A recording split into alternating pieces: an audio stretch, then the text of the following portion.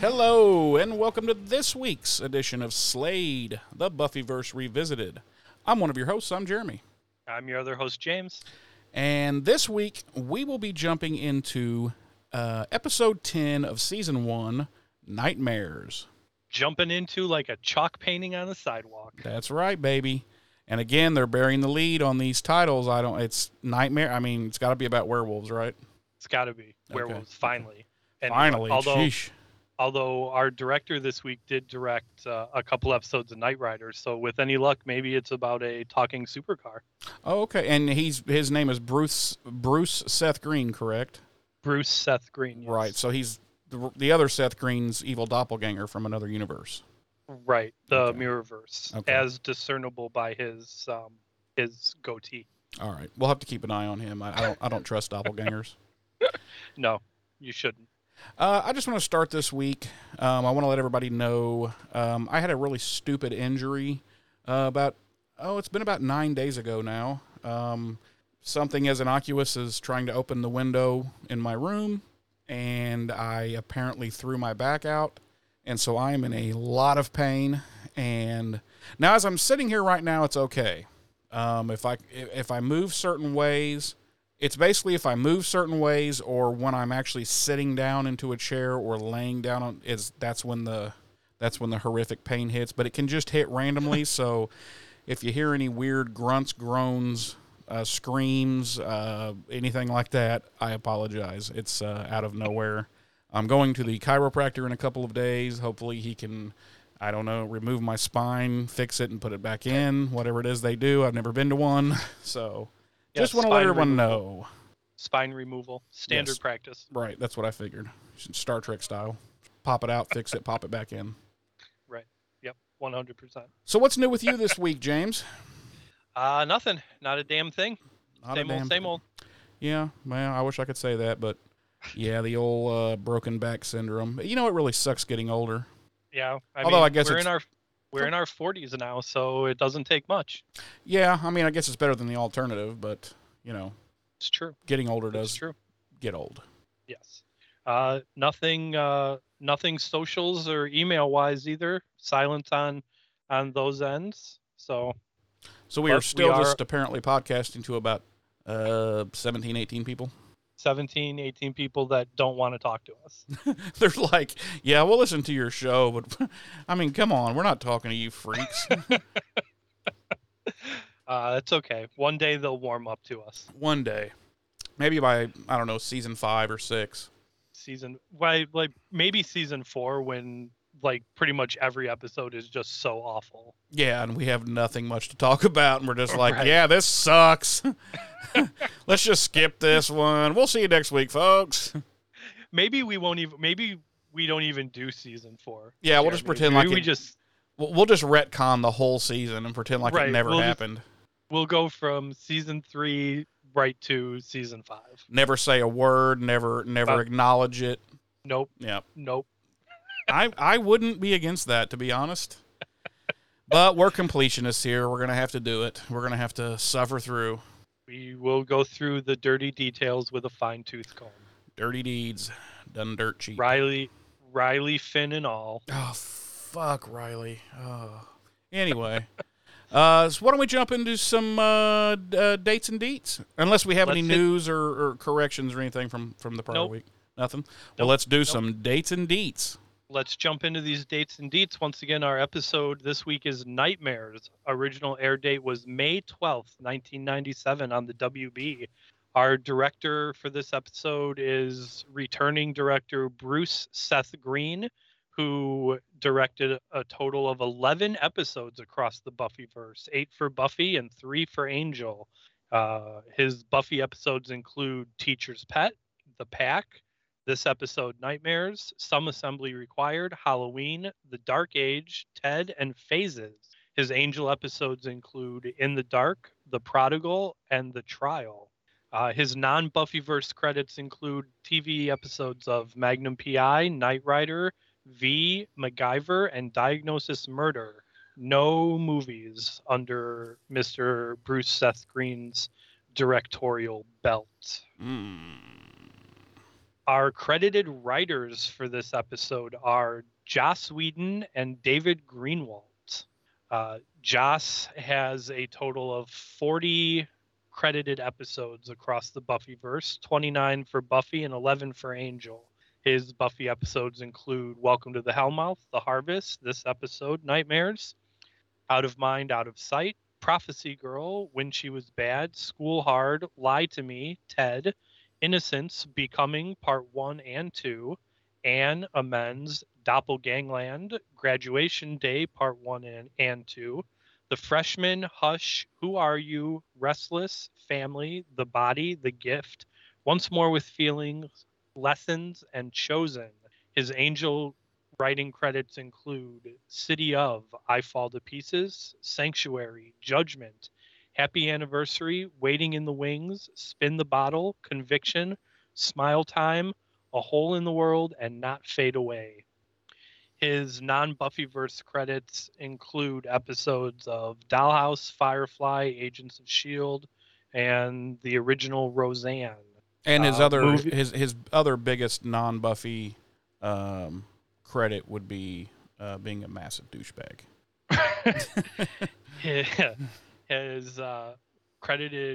He's credited writer for movies Avengers: Age of Ultron, The Cabin in the Woods, Alien Resurrection, a couple other. David Greenwalt's credited or has 24 episodes across the Buffyverse, 8 for Buffy and 16 for Angel. His Buffy episodes include Teacher's Pet, Angel, this episode Nightmares, School Hard, Reptile Boy, Ted, Faith, Hope, and Trick, and Homecoming. His Angel episodes include City of, I Fall to Pieces, Room with a View, I Will Remember You, She, To Shanshu in L.A., Judgment, Dear Boy, Happy Anniversary, Dead End, There's No Place Like Blitzkrieg, Heartthrob, Offspring, Sleep Tight, and Tomorrow. His non-Buffyverse writing credits include episodes of The Wonder Years, The X-Files, Prophet, Moonlight, and Grimm. No movies under Mr. Greenwalt's writing belt. Just another epic failure. As always, our regular cast this week includes Sarah Michelle Gellar as Buffy, Nicholas Brendan as Xander, Allison Hannigan as Willow, Charisma Carpenter as Cordelia, and Anthony Stewart Head as Giles. Our guest cast this week includes the return of Mark Metcalf as the Master, Andrew J. Furchland appearing once again as the Anointed One / Colin, Christine Sutherland as Joyce, Dean Butler makes his first appearance as Buffy's dad, Hank Summers. He's probably best known for playing Almanzo Wilder in the later seasons of Little House on the Prairie, which he followed up as Jeff Moondoggy Griffin on The New Gidget. But he's also made appearances on numerous other popular television shows through the 70s, 80s, and 90s. Jeremy Foley as Billy. He's probably best known for playing Griffin Lowe on Caitlin's Way, as well as voicing Casper in Casper, A Spirited Beginning, and Casper Meets Wendy. Justin Urich as Wendell had episodic runs as Romano on Third Rock from the Sun, Doc on Undressed, and Dan Mills on Opposite Sex. But he's also made appearances on ER, Smart Guy, Arliss, Silk Stockings, The West Wing, Gilmore Girls, and several other popular television shows throughout the 90s and 2000s. And, fun fact, he is the nephew of Spencer for Hire, Robert Ulrich. Really? Sorry. Yeah. Wendell. Robert Urich's nephew. Yep, Wendell. Damn. Yep. I'll be damned. J. Robin Miller as Laura. She's probably best known for her long-running stint as Lydia Karanin on General Hospital, but she's made appearances on Roseanne, Unhappily Ever After, Diagnosis Murder, Just Shoot Me, Charmed, Beverly Hills 90210, That 70s Show, NCIS, CSI, JAG, and a ton of other popular network shows. Our supporting players this week include Terry Kane as Miss Tischler, Scott Harlan as Aldo, Brian Pietro as the coach, Dom Magwali as the doctor, and Sean Morin as the stage manager. Interestingly enough, 3 members of our cast this week had reoccurring roles on the Jonathan Frakes hosted Beyond Belief Fact or Fiction. They probably share. If I had to guess, I'd say they probably share an agent. Probably. So, but I thought that was interesting. For anyone unfamiliar, Beyond Belief Fact or Fiction was a anthology show where over the course of an hour episode, 4 or 5 different stories are shown. None of the stories have any logical explanation, and some of them are actually true stories, and it's left up to the viewer to decide if it's fact or fiction. Yeah, it was a vehicle for Jonathan Frakes, better known as William T. Riker from Star Trek The Next Generation, and I liked it. I always liked that show. I liked it too. Yes, Jonathan Frakes, the king of the backward chair sit. That's right. And you know why that is? No idea. He has a very, very, very bad back. Really? Yes, I believe. So you and he have that in common. Yes. I believe he had, I don't want to swear to this, but I believe he had 1 or 2 surgeries even. And it's, when you have a back that bad, even with surgical intervention, a lot of times it's just never, that's why if you look at him, he's a very, he's always got really good posture and very straight. It's a very stiff back is what it boils down to. Our episode synopsis this week reads, people in Sunnydale begin living out their worst fears, including Xander, who comes to school in his underwear, and Giles, who discovers he can't read. Wow, okay. Mine says, a series of strange occurrences lead Buffy and her friends to discover that their worst nightmares have literally become reality. That one's better. I think that one's a little better, yeah. Yeah. See, this one would have been fine if it had just stopped after the living out their worst fears. Right. They had to go in there and throw a couple of really specific things in there, like. Right. Why don't you take us through the whole cold open?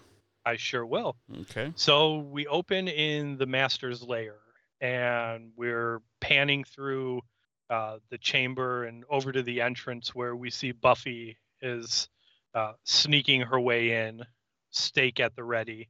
She stops and takes a look around and slowly continues her way into down to the floor below. And the camera pans behind a pillar where we see the Master hiding. Buffy continues further on into his lair and suddenly senses him behind her and spins around to face him. He lets out a loud vampire hiss, and the Slayer freezes and drops her stake. And she slowly starts to retreat back away as the Master advances on her, and she hits a wall, and she can't get away from him any further, and watches in horror as he reaches out and wraps his hand around her neck. And she looks up at him as he goes in for the bite, and she starts screaming, no, no. And we cut to Buffy's room where Joyce is on the edge of her bed, shaking her awake. It was all just a nightmare. Yeah, so am I to take that her worst nightmare is that she's totally useless and stupid? I mean, she's walking around with the stake, she's all Slayer, and she sees him, and she's just like, oh, let me throw down the only weapon for literally no reason. I think more realistically what our takeaway is supposed to be is that she's very frightened of encountering the Master. Yeah, okay. I can buy that. She's afraid of being useless, but no, I can buy that. But it's like, okay, let's say I was encountering like this thing, the thing that I feared above all other things, and I had a weapon. Yeah, the last fucking thing I'm gonna do is be like, oh, for no reason, just drop my weapon. I don't know. It just seemed dumb. She's the Slayer, I don't know. Jeremy, there's budgetary constraints. We can't have a big fight right in the cold open. I know, but then don't give her the steak. Just have her walking around unarmed, because that could be part of the nightmare. Instead of just. I do agree to the extent that it would have been better had she fought and lost. Like that would be. Or part of her nightmare is just simply that she comes face to face with him and she's unarmed, right? And she's like, oh shit, I'm really screwed, But instead of I have a steak, but oh my god, I saw you and now I'm so scared that I just dropped my weapon. Right. I think even if she was unarmed, it's still a better approach would have been to have her at least put up some sort of fight. Yeah, a little quick fisticuffs, and he's just way overmatches her, and it's just over, just lickety split. Just a quick little ninja fight. Yeah, quick little karate fight, and bam, So Buffy wakes up, and like I said, Joyce is at the edge of her bed, shaking her awake, and she's all, it's time for school, and Buffy jumps up, excited for school, and that segues into Joyce telling Buffy that she talked to her dad, and he's coming to see her for the weekend, and Buffy seems pretty stoked about it. That'll take us to Sunnydale High and into the halls of Sunnydale High, where we see Willow and Buffy walking down the halls to Willow's locker or Buffy's locker. I think it was Willow's locker, or maybe it was Buffy's. Anyway, yeah, I didn't catch. I would love to tell you. They're walking down the hall, and they're talking, and Willow's and grilling Buffy about her dad a little bit. Do you see him a lot? Not a whole lot. Buffy tells her that he still lives in LA but comes down for the weekend sometimes. And Willow asks when they got divorced, and Buffy says it was finalized last year, but they were separated for a while before that. And Willow says her parents don't even bicker. And she asks if Buffy knows why they split up. Buffy says she didn't ask, but she heavily intimates that she believes it's her fault because of all the trouble she got into as the Slayer back in LA. Burning down the high school gymnasium and all that. Burning down the house. Palling around with Pike. Yeah. Oh God, no, let's not. So we cut to a classroom, and Cordelia's checking her makeup in her little compact, and a young man. That's what that's called. I couldn't. In my notes, I was trying to. I put purse mirror. I couldn't think of what it was called. So Cordelia's checking her makeup in her compact mirror, and she's using the light that's coming in from the window, and a young man comes over and by the window, and he's using the light to look at his paper, which made absolutely no fucking sense to me. Like, I can't see in all of this artificial light. Let me get over here by the window. Are the fluorescent school lights not bright enough for you to read your fucking paper? Like, I kind of understand Cordelia using the natural sunlight to check her makeup. Right. But right. And she's like, anyway. Fucking do you mind? Right. Exactly. She's like, hello, doofus. And this guy looks at her, and she's like, you're in my light. And Xander pops up. He was obviously already in class, and he's like, that's when we find out that this young man's name is Wendell. And speaking of Wendell, he's sporting a beautiful late 90s, early 2000s ponytail. Yes, he is. Very McCloudish. Very McCloudish. Yes. Made me envious. Made me briefly consider growing it out again. Yeah, it's getting kind of long. I've been there, done that many times, and it's that ship has sailed. For me.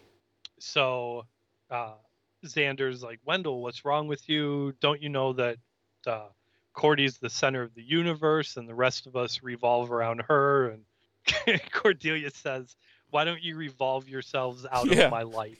Yeah. Yeah. As I know I got a little detailed with the dialogue there, but that whole exchange was pretty funny. Yeah. Well, there's a lot of good dialogue in this episode. I got kind of There dialogue is. heavy in my notes because it was pretty good stuff. And I did make note that I believe that's to me at least, that's the first really funny line Cordelia's gotten. Yeah. So then the bell rings and Wendell and Xander go to their seats as Willow and Buffy are coming into the classroom, and Xander, for whatever reason, tells them that Wendell was in Cordelia's light, and Wendell says he's so ashamed. And yeah, I'm like, that's really something worth. Like, listen, Right. guys, you'll never believe that's- this. Right, that's why I mentioned it, because it was Cordelia's so a out of bitch. Can you believe it? Right, it's not like Buffy and Willow were even like, "Hey, what's going on?" or anything. Yeah, not like at all. that. He This just was like, listen, Xander just guys. offered it out Okay, you of the ready? blue. Follow me here. Right. Cordelia's a bitch. Um, No. You know. So they talk about if there is any homework, and Willow and Buffy tell Xander that the homework was active listening, and Xander's like, what are you talking about? And they're like, Miss Tischler demonstrated it yesterday with you. But she was, and Buffy says she was wearing a tight blue blouse, I think she said. Yeah, Buffy says she was, because Xander's like still like He's still not remembering. comprehending, and Buffy's like, she was wearing that tight sweater, and right away Xander says, "Oh, the midnight blue angora." Yeah, that's what it was. Yeah. And see, I was listening. Mm-hmm. Just further cementing Xander's level of creep. I think from here on out, I'm going to call him Xander Weinstein. Xander. I mean, it's that's pretty much the character that they built back then. For these at least these first couple of seasons. Yeah. He really. Maybe we just start calling him Joss. We'll just call him Xander Whedon. Xander Whedon. Yeah. So Miss Tischler comes in, tells everyone to take their seats, and she starts going over the lesson, and eventually she asks Wendell if he could read a couple of paragraphs on a couple of the pages. And as she's asking that, Buffy accidentally drops her pencil, and she bends down to pick it up, and as she's going and to that was sit not back a up, flattering camera shot, by the way.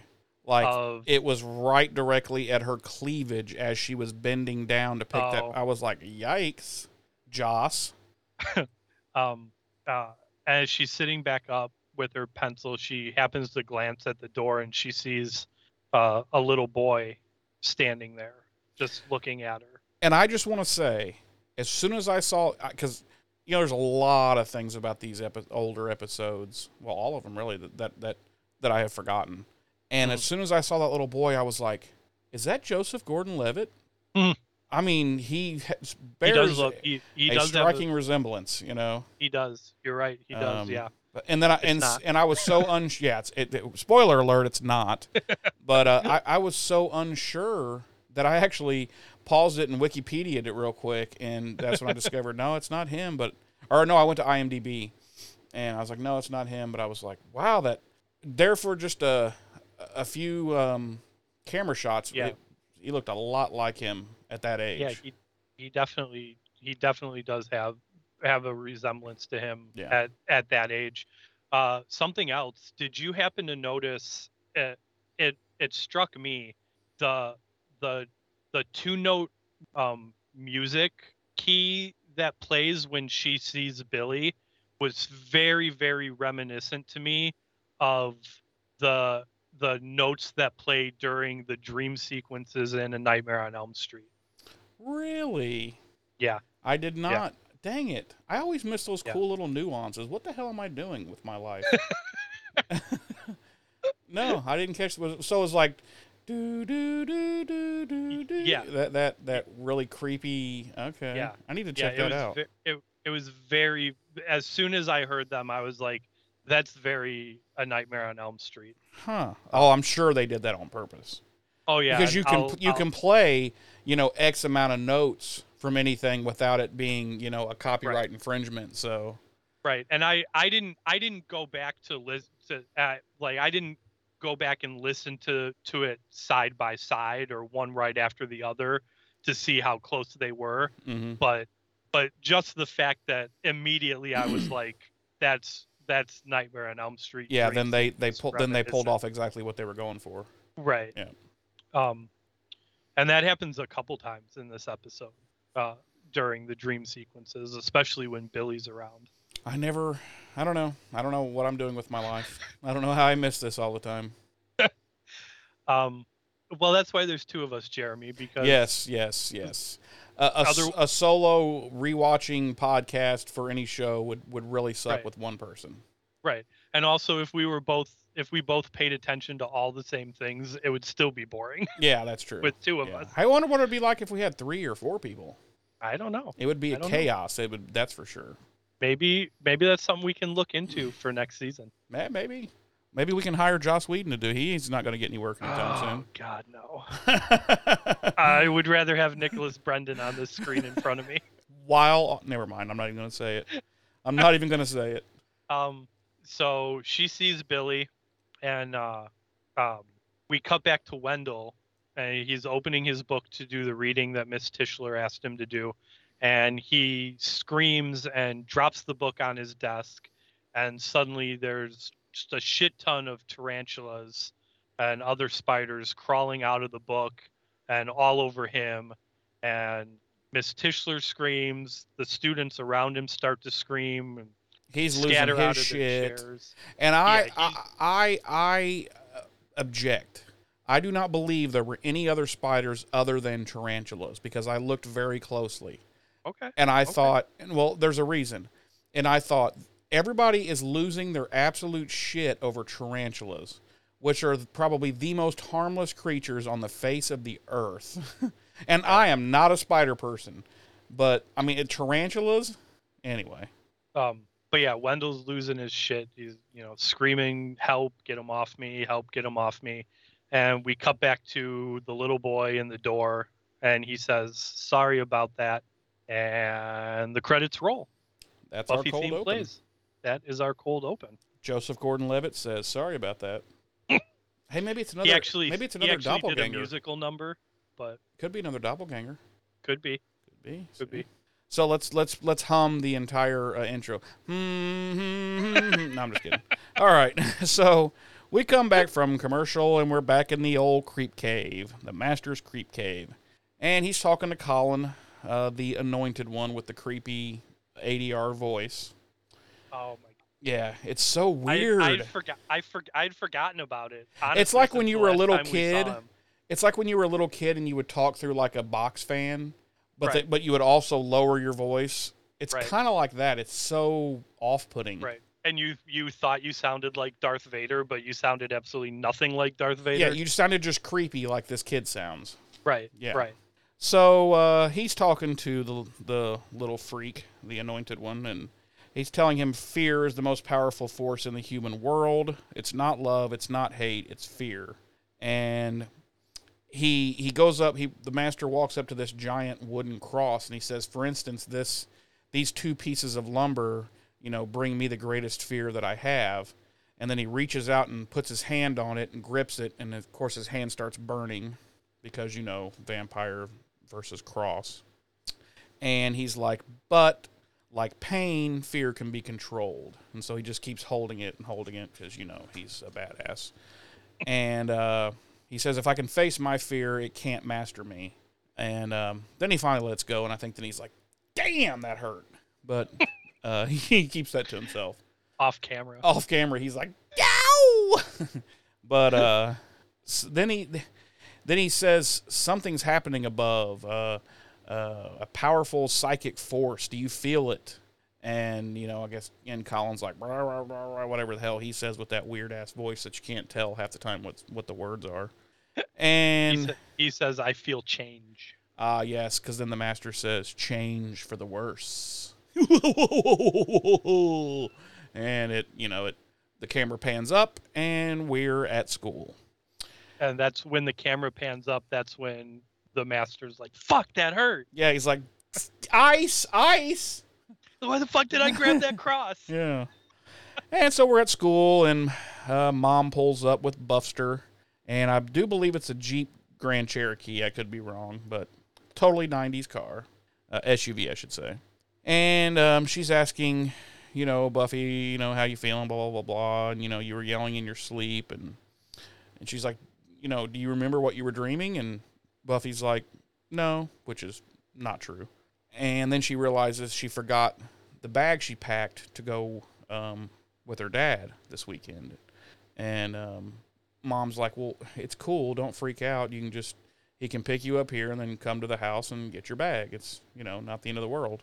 And Buffy says, he's picking me up here, right? And Mom's like, yeah. She's like, are you afraid he's not coming? And because he is, and, blah, blah, blah, blah, blah. Basically, this is, I think, establishing that maybe she feels as though her father's going to abandon her. Or maybe she's feeling abandonment issues, maybe real or not.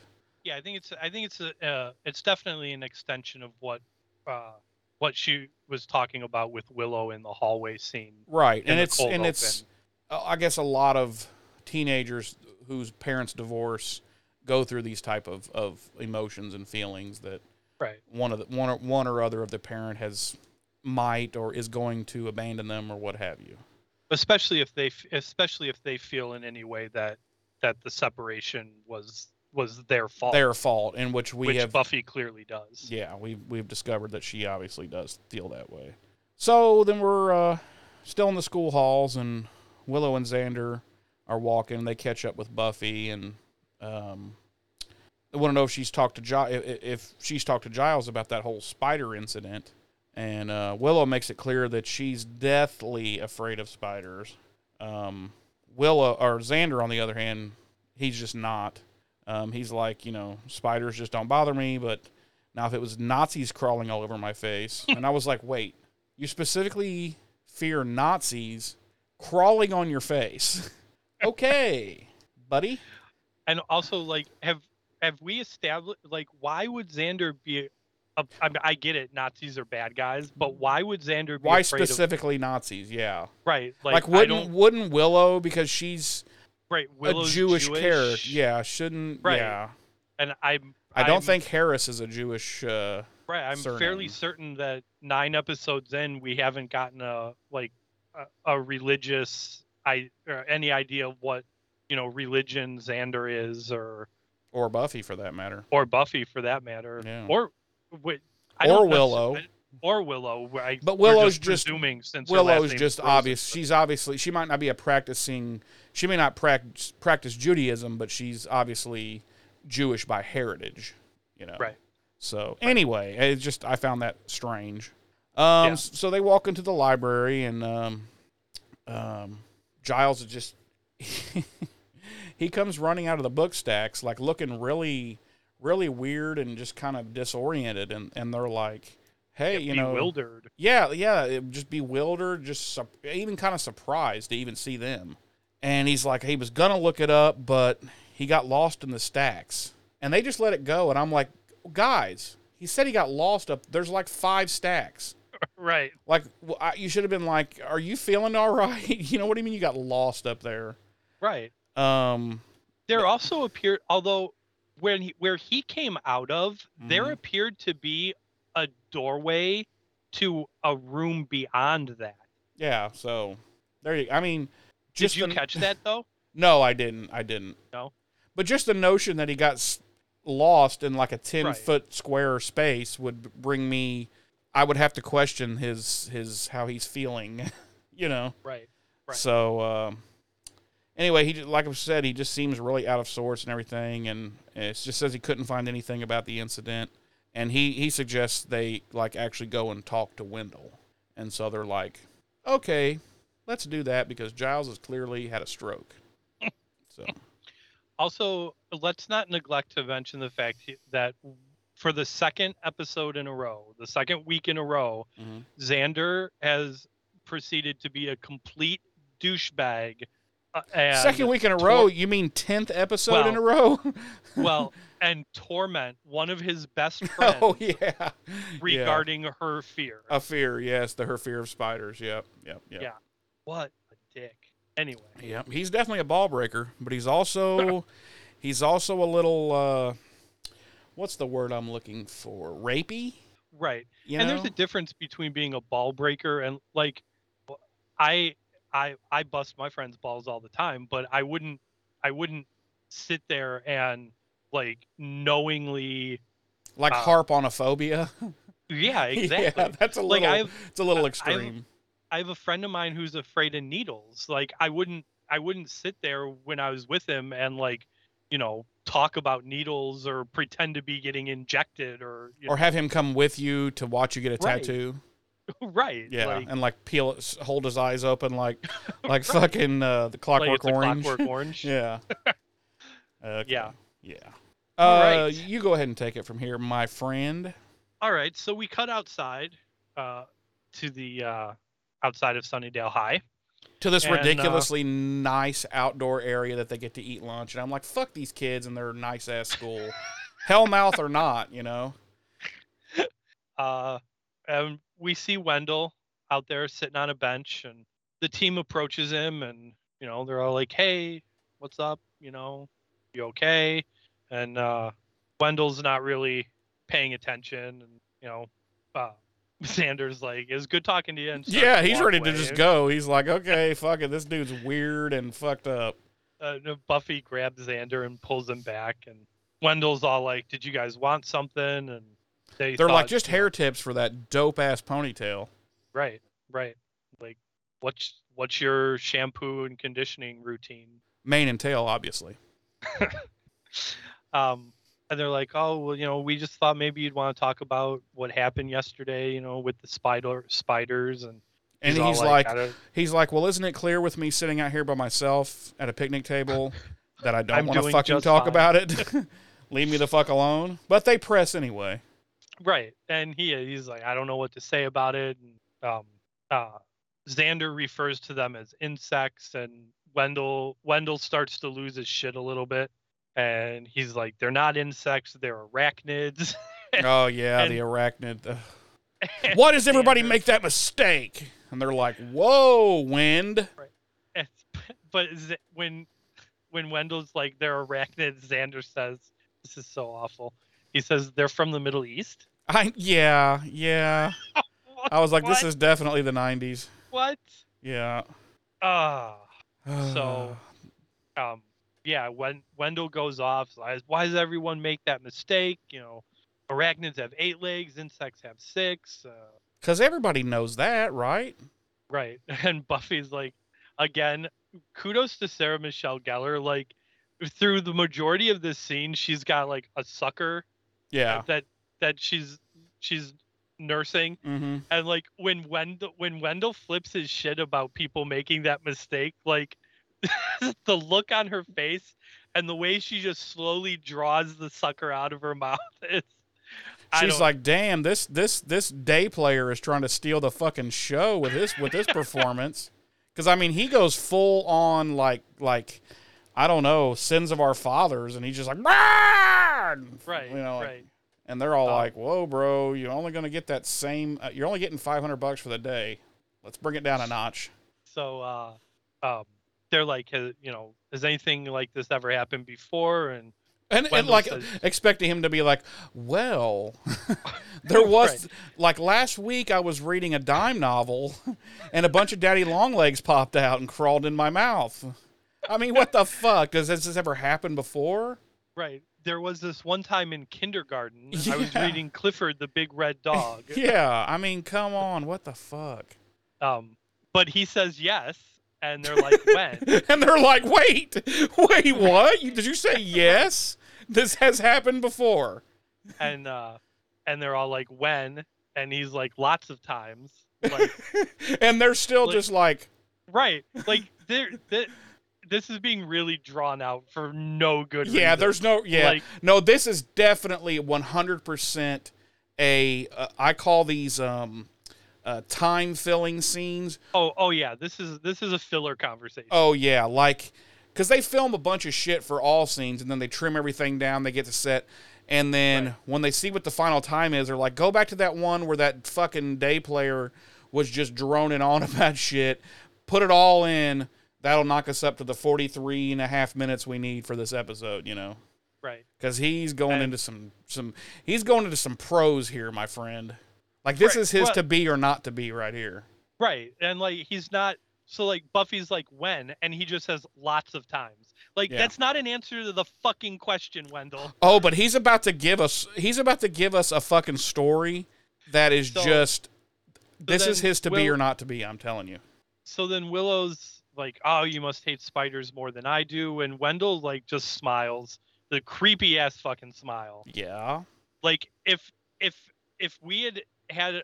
If our big bad in the cold open had been a giant spider, this would be the scene where I'm like, that dude is the fucking giant spider. Yeah. Or is controlling the giant spider. Yeah, because he smiles like, I'm going to eat you later. You know? Yeah, he gives a creepy smile and a creepy little laugh, and he's like, I don't hate spiders. I love them. Yeah. They hate me. And literally, like, the rest of the group is like, what the fuck is happening right now? Yeah, they're like, Xander's looking around like to see if he accidentally took any type of narcotic, because he's like, what the fuck is happening right now? And Wendell is about to get just full-blown wacko. But before that happens, Cordelia strolls by. Yeah. And she looks at Buffy and she's like, I hope you studied for the history test. And Buffy's like, what the fuck are you talking about, you bitch? No. Mm-hmm. She's like, what history test? And Cordelia's like, the one we're having in fourth period right now, which is a misnomer because obviously they're not having it in fourth period right now. Right now, because Cordelia's not fucking there. Right. Yeah. Anyway, Buffy's all like, there's a history test. Nobody told me there was a history test. And she runs off. Yeah, she's freaking. Because, you know, we've established in these first 10 episodes how much she really cares about her grades and her school. Right. Or not. So Willow ends up taking a seat next to Wendell, and she's all like, what do you mean you love spiders? And Xander's like, it's platonic, right? Yeah, prepare for, here we go. Get. Which, if you watched the episode, that is a reasonable question. It is at this point with this Wendell character. Yes, it is. Right. He's like, it's platonic, right? And then he's like, right. and Wendell launches into, like, this is his Hamlet. His Macbeth. Yes. He's like, I'm going to quote it verbatim. Please right do. now. Please do. He says, with all the passion of the, of the Romeo and Juliet balcony scene. Yep. Or fucking Hamlet talking to the goddamn skull. Yeah. Uh-huh. Yeah. He says, I had the best collection in the Tri-County area. Browns and tarantulas and black widows. Then my folks shipped me off to wilderness camp. All my brother had to do was maintain their habitats. Instead, he left their heat lamp on for a week. When I came home, they were all dead. That's when the nightmares started. So let's dissect this, if we shall. First of all, what the fuck is wilderness camp? And why the fuck did his parents just ship him off there? Like, there's something else going on. Like, they know that kid is fucked up, and they wanted him out of the house because he's like fucking the Omen kid. So this was a thing that I've come to find out through looking into it, was something that happened quite frequently, particularly in the 90s. And they don't delve into it here, but what would happen a lot of times is people would just show up at your house and whisk you away to these wilderness camps. Bullshit. And you would pretty much have no idea what's going on. And you would eventually come to find out that your parents basically shipped you away to a camp for troubled kids for a certain duration of time to, like, get your shit together. Bro. And then they would let you come home when they felt like, you know, okay, you're fine or whatever. Like, this actually happened. I'm surprised I don't know what they are then. I'm surprised my parents didn't ship my ass off. Your parents either didn't know about it or you clearly weren't as bad as you thought. Oh, I was. They must just not have known about it. They may have This proves that Wendell is fucking nuts. Right. Or maybe your parents were just good enough parents and smart enough to realize that there's something shady as fuck about just letting people come to your house and take your kid. Yeah, or maybe they thought like, outside the box and they were like, I got it. We'll just parent him ourselves. Right. Right. But yeah, this proves Wendell is fucked up because his parents had to call one of these shady wilderness camp organizations to come and whisk their child away. Of course, he did have the largest spider collection in the Tri-County area, so that was probably one little giveaway. Right. So, but we're not done yet. He says, and that's when the nightmares started. And Willow says, the nightmares? And Wendell says, it's always the same. I'm sitting in the classroom. Teacher asked me to read something. I open up the book, and then there they are. They're coming after me. God, can you blame them after what I did? Can you blame them? What the fuck did you do, dude? Right? Like, what? Well, You had no... Wendell, calm the fuck down. You had no control over it. Your parents paid some sketchy-ass motherfuckers to take you away to get your shit together for a few months, and your brother didn't bother to watch your spiders. It's not your fucking fault, dude. Let it go. Yeah, let it go. If they're going to come after anybody, it's probably your shitty little brother. Right. Holy fucking fuck. Madam Web isn't hunting you down, dude, because you fucked up the Spider-Verse, all right? Okay, just get over it, man. No, he Get can't. over it. He can't get past it, bro. He took, I don't know, let's just say 8 lines of dialogue. He was in his fucking trailer on set, and he was like, I'm going to Hamlet this motherfucker. When I bust out this scene, they are going to offer me a recurring role in the credits. Right. They're going to want some more of this sweet Wendell talk. Right. I'm going to take it one step further. He was like, they're going to offer me credit, reoccurring, and then he was like, no. I'm going to Hamlet the shit out of this, and they're going to give me my own fucking Wendell spin-off. Fuck Angel. This is all about the Wendell show, bitches. Right. And this is all about me doing battle with the spiders who have come back for revenge. Right. Yep. That's it. That's 7 seasons in a movie. Because he went balls to the wall on that scene. And I was like, this dude's either a really horrible actor or he's so good that he just makes me think he's a horrible actor. Right. You know? So then Xander's all like, and that's how it happens, like every time. And Wendell's like, yeah, yesterday in class I thought I just nodded off again, but then everyone else started screaming too. And then we cut to, you want me to keep going? Yeah, go ahead. Yeah, go. All right. And we cut to back inside Sunnydale High. We're in the one of the hallways, and Buffy's frantically looking around for her history class. And we see Cordelia is standing by a door holding it open. And Cordy's like, you don't know where class is, do you? And Buffy's all like, and Cordelia's like, wow, big shock. You haven't been there at all, Which that's stupid because like that couldn't have happened at least not in my school. Like you've gone to this one class like once or twice. Right. Right. And Buffy's like, well, I was there the first day, I think. But you're right, it would never happen. Like, no, they would call you down and be like, what the fuck? You haven't been to this class in 3 days. Are you insane? Right. Like you're in so much shit. Right. You start making a regular appearance in this class, or you will not be making any regular appearances at this school. Right. Or we will just regularly kick your ass out the front fucking door. Yeah, exactly. So Cordy's all like, oh, it's in here.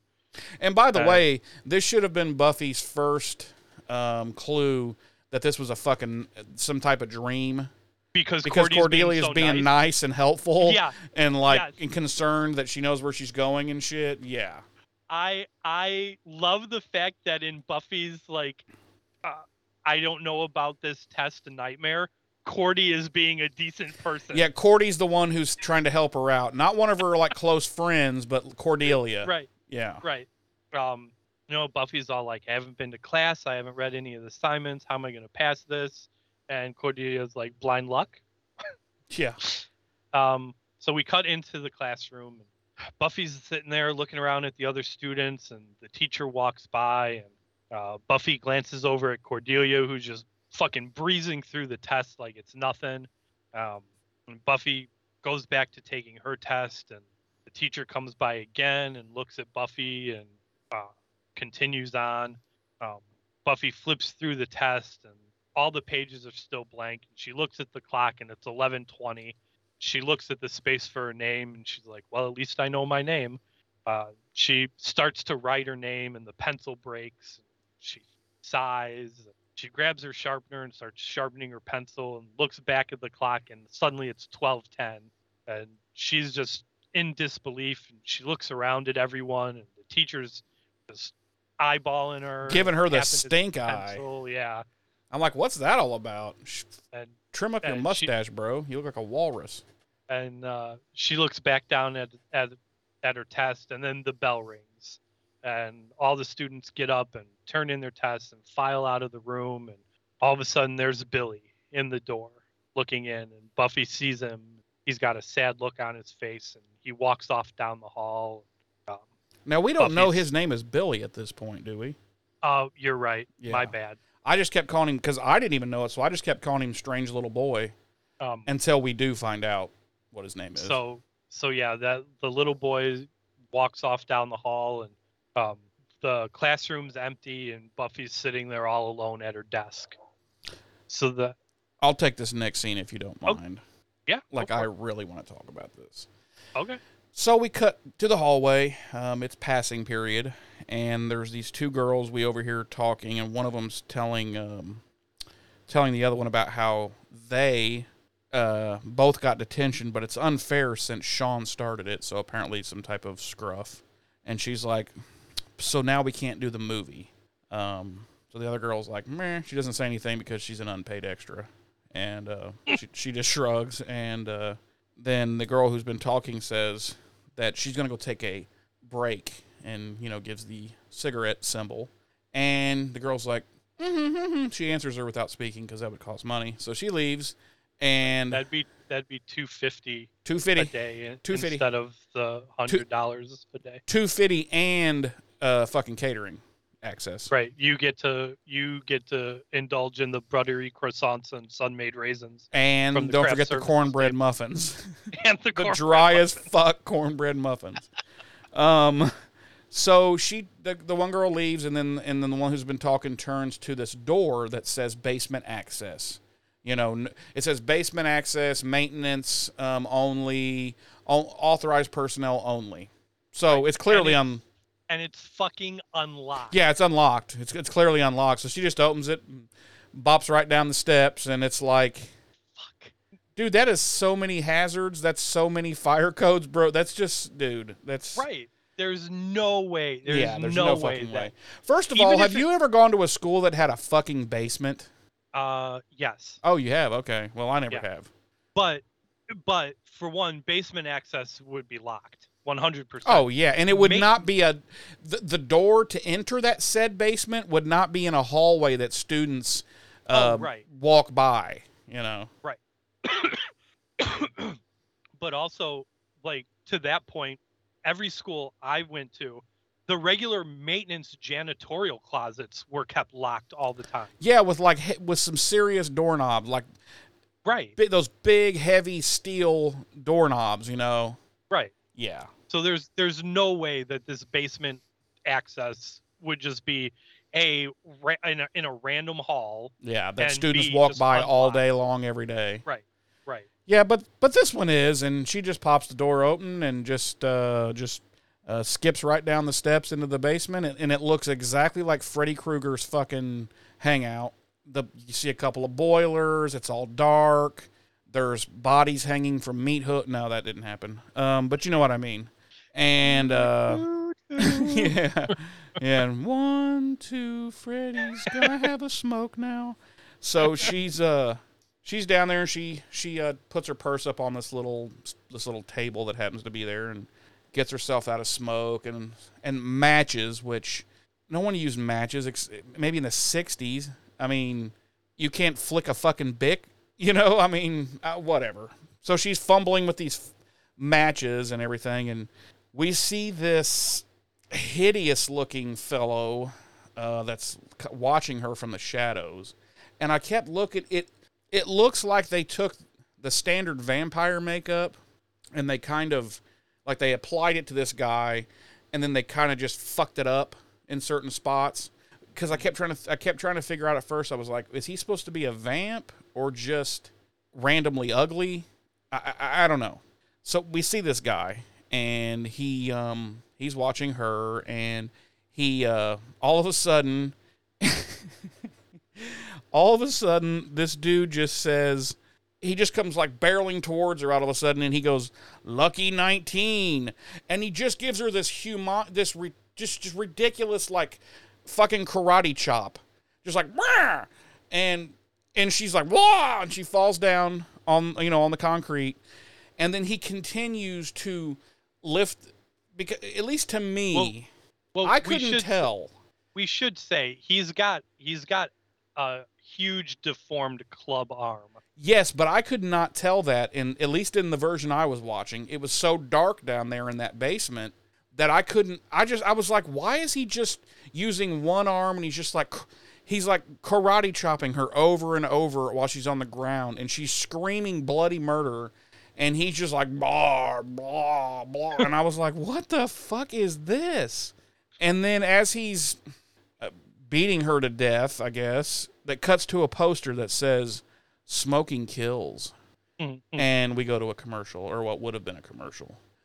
But, so you could see in that scene, you could see the big, I couldn't see it. I didn't know. Yeah. And I had forgotten. It's been years since I've seen this episode.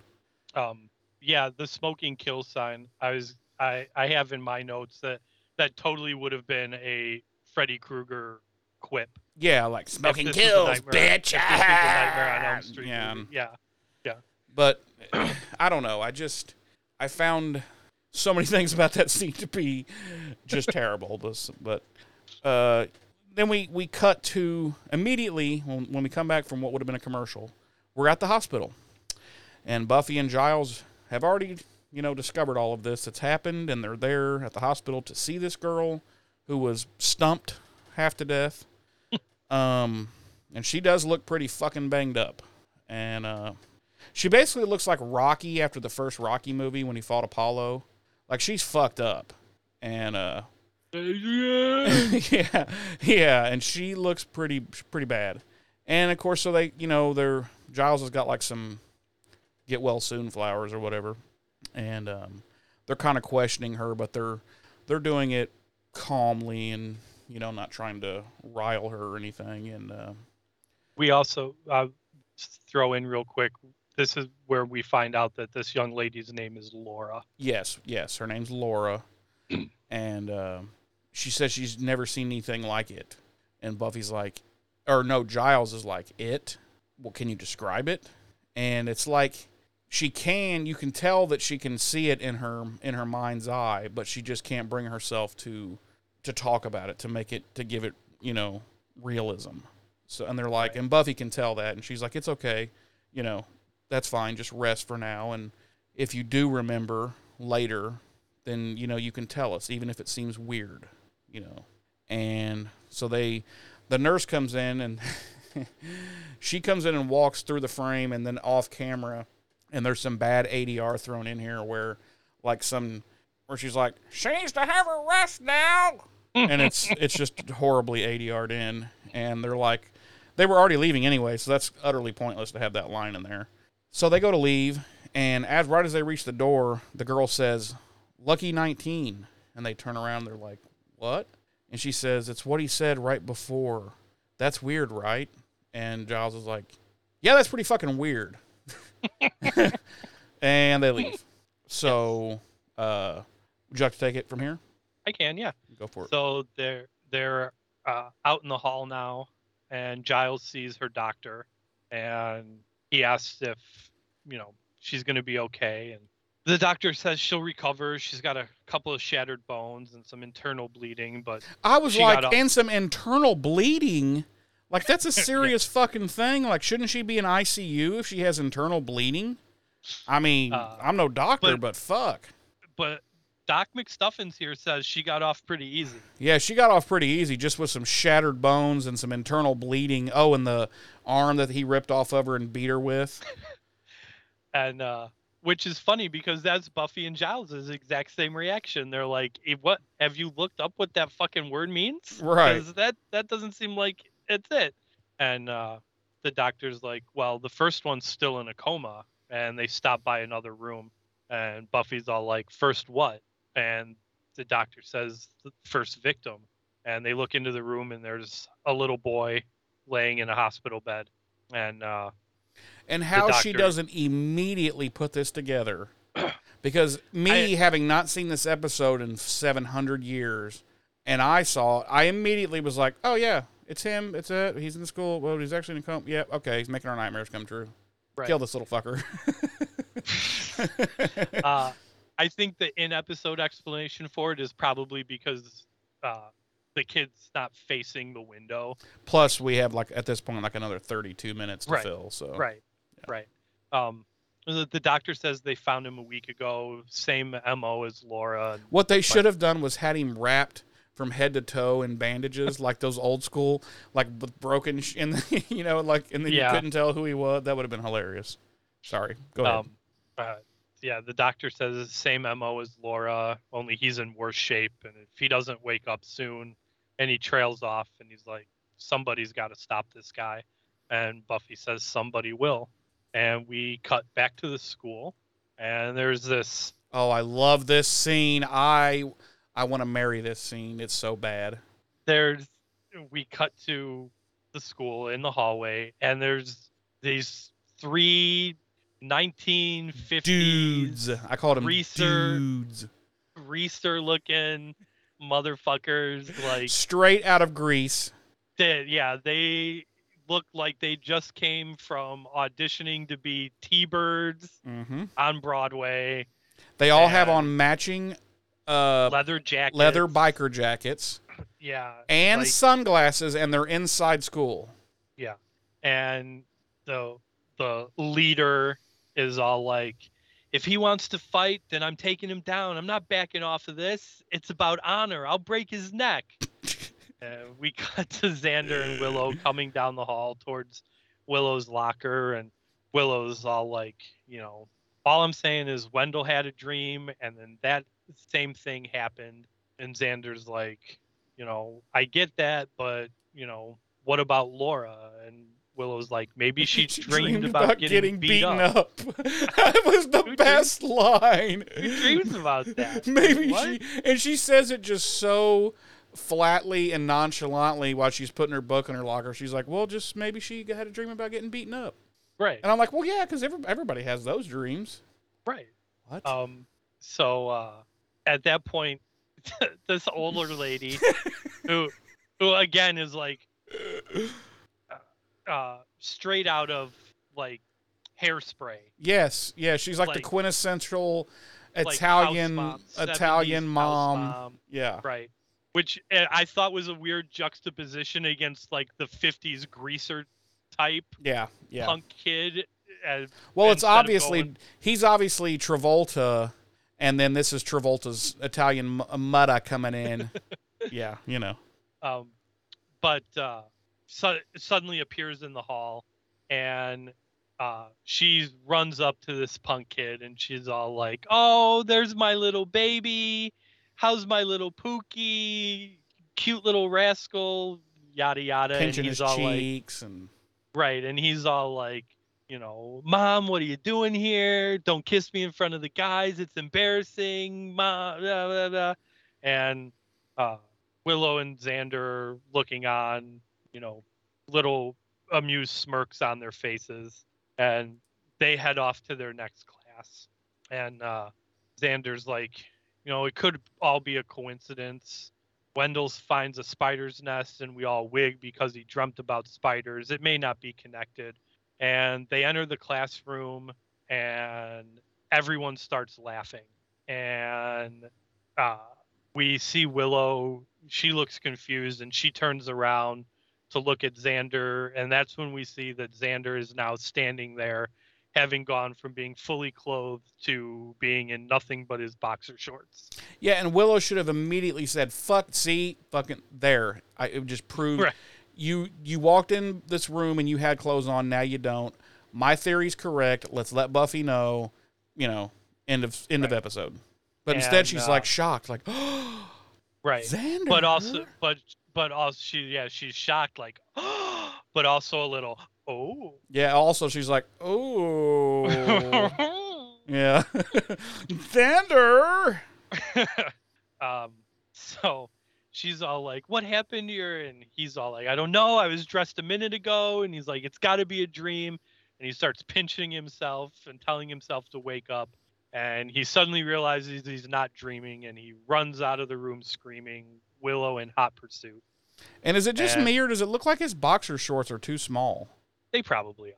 Like they weren't his. Like they're literally wardrobe boxer shorts. They probably are. I'm like, why didn't you just have him stripped down to his own? I don't know. Maybe he's a tighty-whitey guy, and they were like, oh, you can't wear tighty-whities. Right. Or maybe his own boxers weren't small enough. Or maybe they had skid marks. Listen, let's just go on record saying right now that obviously putting Nicholas Brendan in his underwear in this episode proves that there was no sexism on this set. Oh, not at all. Not at all. They were willing. They were all equally molested on this show. Right. They were willing to exploit the males as well as the females. Yep. Old or young, man or woman. We will the exploit down the you. shirt boob shot of Sarah Michelle at the beginning, and now we've got Xander standing there in his too small underwear. Yep. So let's not claim any inequality here, people. Go ahead. I was going to say, I'm going to let you take this scene because I believe you have a clip to play for us. Is that correct? That is correct, sir. So, this is after Xander has gone running out with Willow following him, and we go to the library with Giles, and he's got like 1 million newspapers spread out all over this table, and he's poring over them, but I don't know, he's not acting right, and you hear him say, this can't be happening. And Buffy comes in, and she's like, hey, did you find anything? And he's like, I don't know. And she's like, what do you mean you don't know? And you don't know that if you did or didn't find anything? And he's like, I can't read. And she goes, what the fuck do you mean you can't read? You can read like 3 languages. And he goes, well, 5 actually. He says, but nothing on here is making sense. It's none of these words, it's all gibberish. And he just slams the paper down. And Buffy picks it right back up and looks at it. And there is a photo of this little boy who we've been seeing in the school. And it says, Billy Palmer, 12, in coma. And he also is wearing a baseball jersey with a bat over his shoulder. And he's got the number 19 on his jersey. And let's play the clip here, and we'll get a little bit more info on Mr. Billy Boy. That's him. Who? The kid I've been seeing around school. 12-year-old Billy Palmer was found beaten and unconscious after his Kitty League game Saturday. Doctors describe his condition as critical. Where was this published? Last week. It says he's in a coma and intensive care. This is the boy from the hospital. The first victim?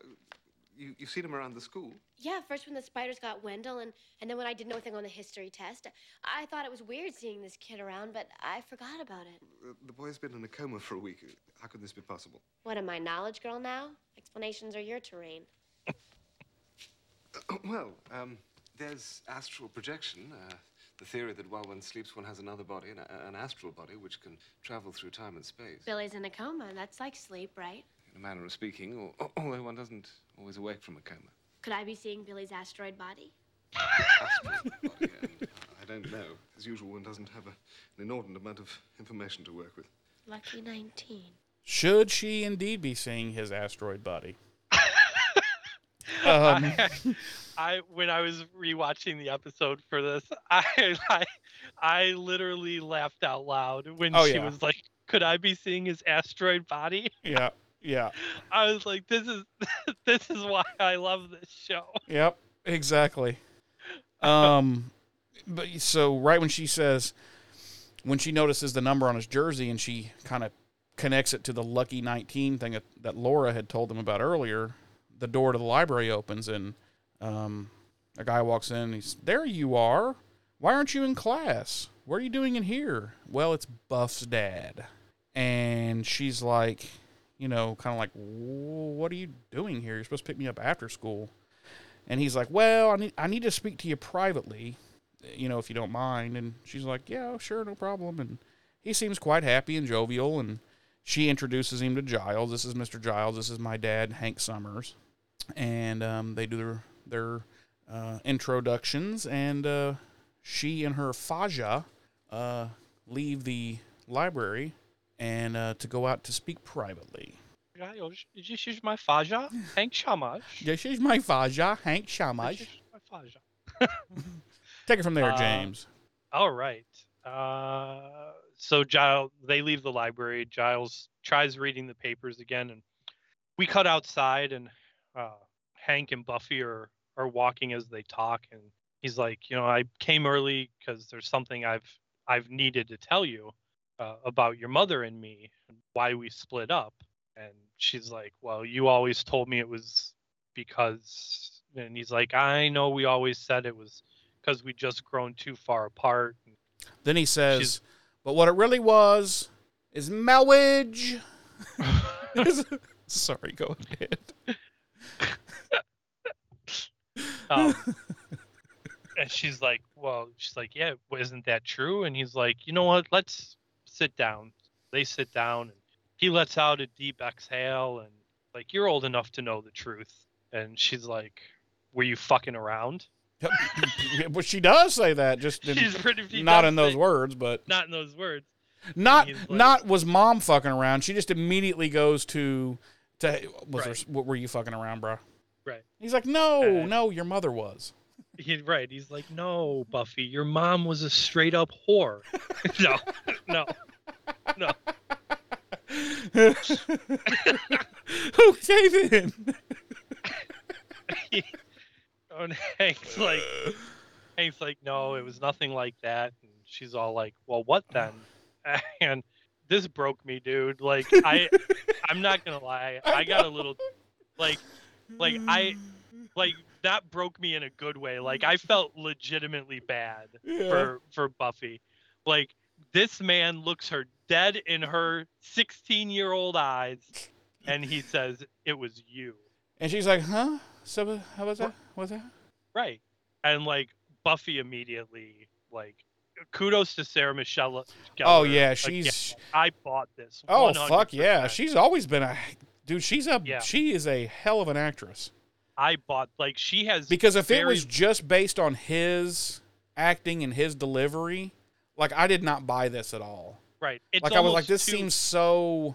He's getting enjoyment out of it. Yeah, this seems too robotic, like, or masochistic, And right, I was like, I'm not buying. But man, I wouldn't say like, in my opinion, not robotic, but he's he's getting a level of enjoyment out of this that you would have to be, as a father, you would have to be just a complete. You'd have to be a serial killer. Yeah, to straight talk up to your child like this and get enjoyment out of it. But she definitely sells it. 100%. And he says, having you, raising you, seeing you every day. Do you have any idea what that's like? And she's like, lips quivering, tears in her eyes. And he's like, gosh, you don't even see what's right in front of your face, do you? Well, big surprise there. All you ever think about is yourself. You get in trouble. You embarrass us with all the crazy stunts you pull. And do I have to go on? And she says, no, please don't. And he says, but he goes on anyway. And he says, you're sullen and rude, and you're not nearly as bright as I thought you were going to be. Right? I would have immediately been like, wait a minute, motherfucker. How smart are you? Let's have a fucking IQ test, prick. And because he doesn't come across as the sharpest tool in the shed. I'm just saying. Right. And he says, let's be honest. Could you stand to live in the same house with a daughter like that? And the tears rolling down her cheek, and she's, why are you saying all these things? And he's like, because they're true. And I think that's the least we owe one another. And full-on waterworks now from Buffy, of course. Yeah. And he's all like, I don't think it's very mature getting blubbery when I'm just trying to be honest.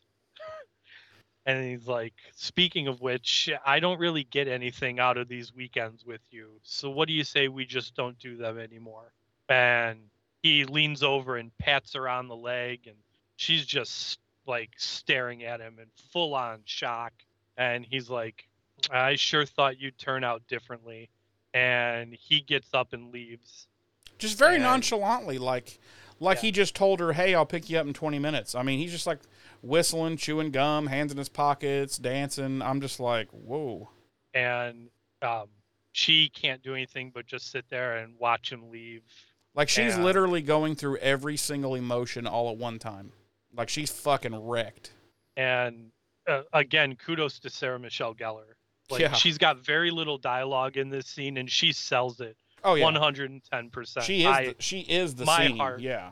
Yeah, my heart broke for Buffy in this scene. Like, I would have been totally okay if she had, like, Slayer punched him right through the face and, like, pulled his brain out. Yeah, that would have been cool. Hank walks past the school, and we see Billy is standing there looking at Buffy. And she looks up and sees him, and Billy turns and leaves. And Buffy, we cut with Buffy clearly fighting back tears as we cut to the library. And did you want to take this, or you want me to keep going? No, go ahead. And we cut to the library, and Willow and Xander come in, and Xander's pulling on his gym shirt. And he's all like, where's Buffy? And Giles tells them that she stepped out because her dad came by early and needed to talk with her. And where's your other clothes?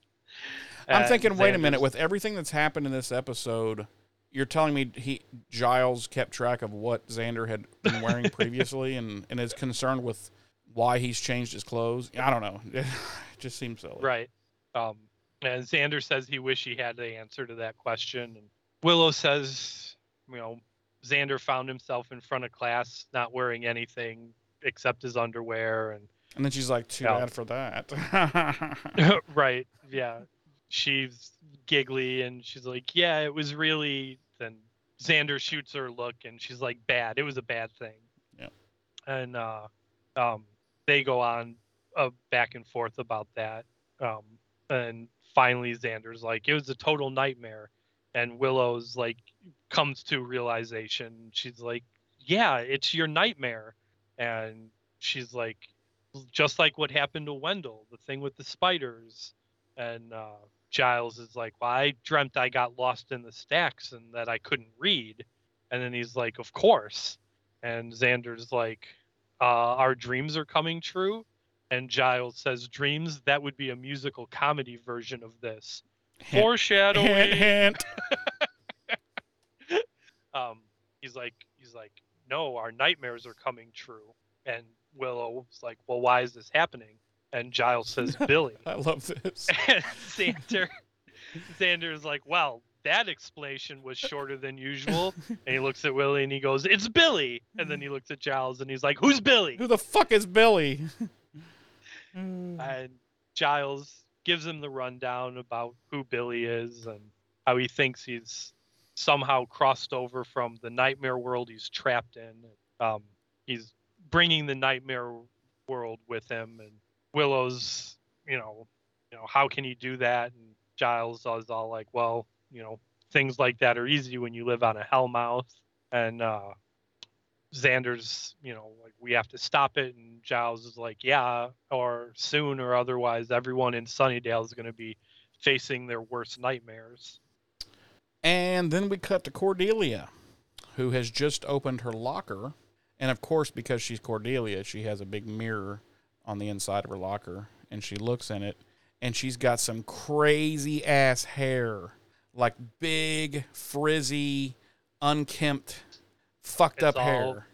Yeah, it's all frizzed and teased out. Yeah, it's like it looks like she's been sleeping for a month and that hasn't done anything to her hair. So she's freaking. She grabs her comb and she's trying to comb it, and the teeth break off the comb, and she's like, how is this even possible? I was just at the salon. And then we cut to Buffy, who's walking around outside, still after her father had just wrecked her. And she sees Billy, and he walks into a door that's obviously leading into the gymnasium. So she decides to follow, and she walks inside, and Billy's sitting on the bleachers, and Buffy walks up to him, and she says, Billy Palmer? And he's like, basically like, yeah, that's me. And she's like, why are you here?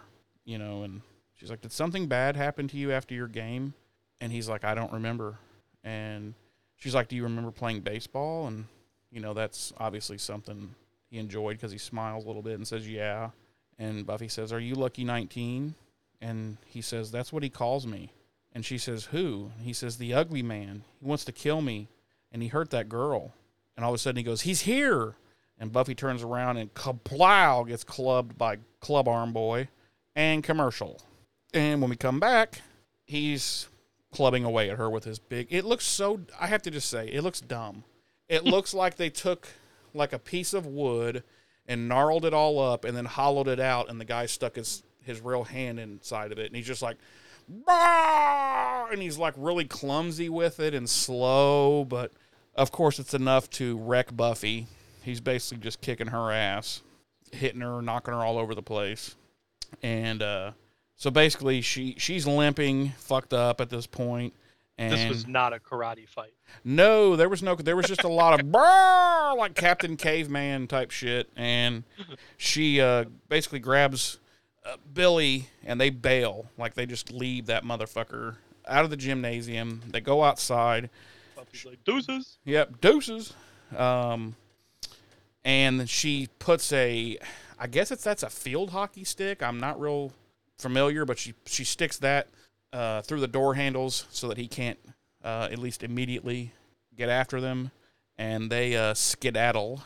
And then we see Giles and Xander and Willow leaving the library, and he says that Buffy doesn't know, this is happening, and given the types of things she might dream about, it's imperative that we find her like ASAP.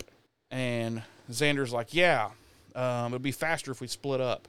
So he goes one way, Giles goes the other way, and Willow's just standing there, and she goes, yeah, faster maybe, but not safer. And she's all alone. And go ahead, James.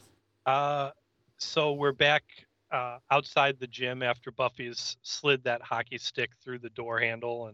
And Buffy yells for Billy, and Billy says, he says, I'm sorry, I can't help it. And Buffy asks who that is, and Billy says he's the ugly man. And Buffy tells Billy he's too strong and she can't fight him, and they have to find her friends because they can help. And I'm like, really? Can they? Right. I can't defeat him being the Slayer, a superpowered being. But if we find my 3 normal friends, we can wreck him. Right. And Billy says we have to hide. And Buffy says, no, he'll find us. And Billy says, yeah, but we have to hide. That's how it happens. We hide and then he comes.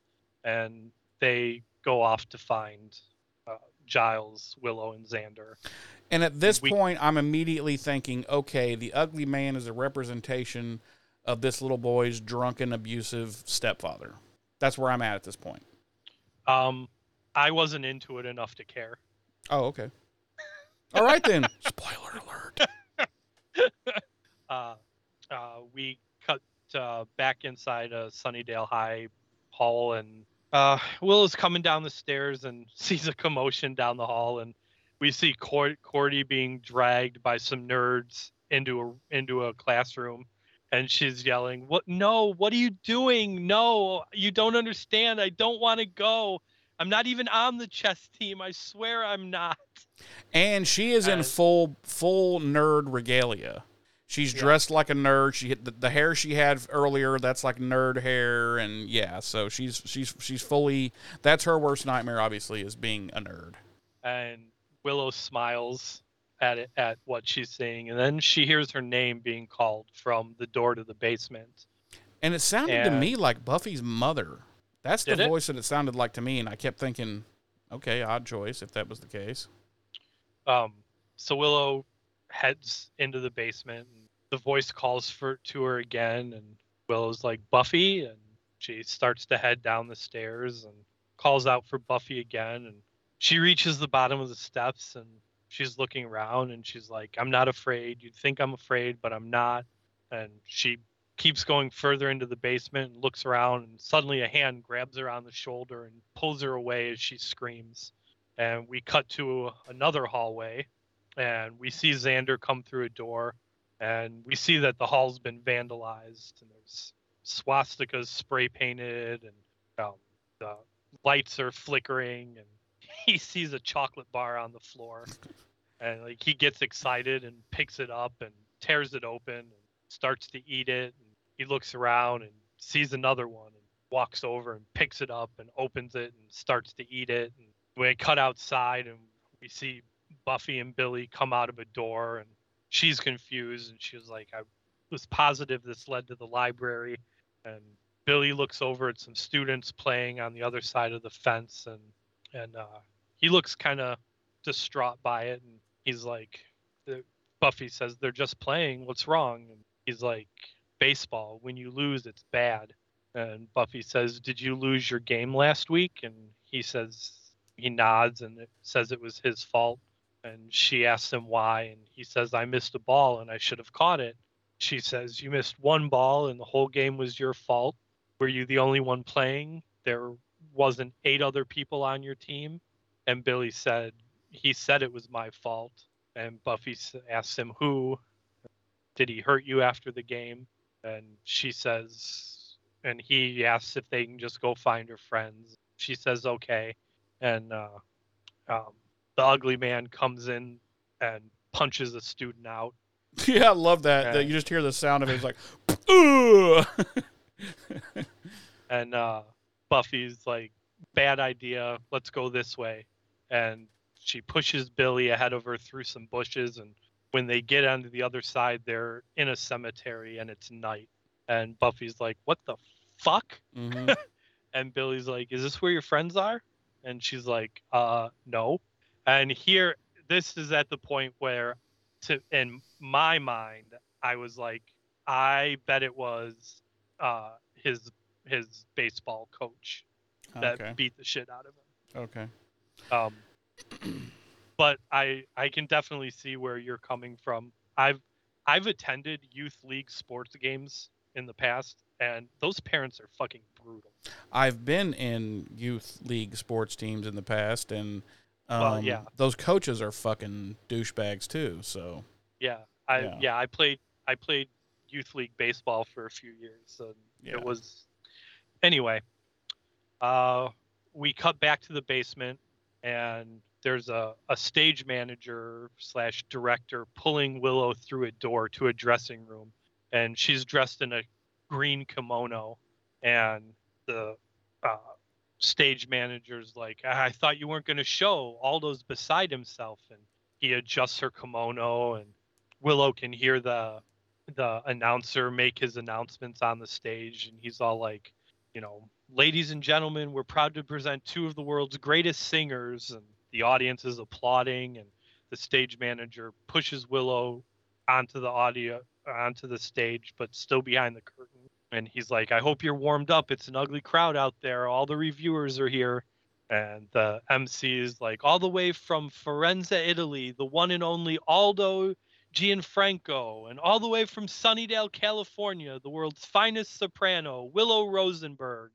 And Willow sees Aldo on the stage through the curtain. He's dressed in a tuxedo, and she backs up and bumps into the stage manager, and she's like, I didn't learn the words. And he gives her a shove, and she stumbles through the curtain and bumps into Aldo, and he gives her a disappointed look, and she's clearly terrified. And the applause stops, and the spotlight's on Aldo, and he begins to sing. And he's not that good either, by the way. The spotlight moves to Willow, and she doesn't do anything, and the spotlight moves back to him, and he starts to sing again, and he finishes and gives her an annoyed look, and she's like, my turn? And he's like, mm-hmm.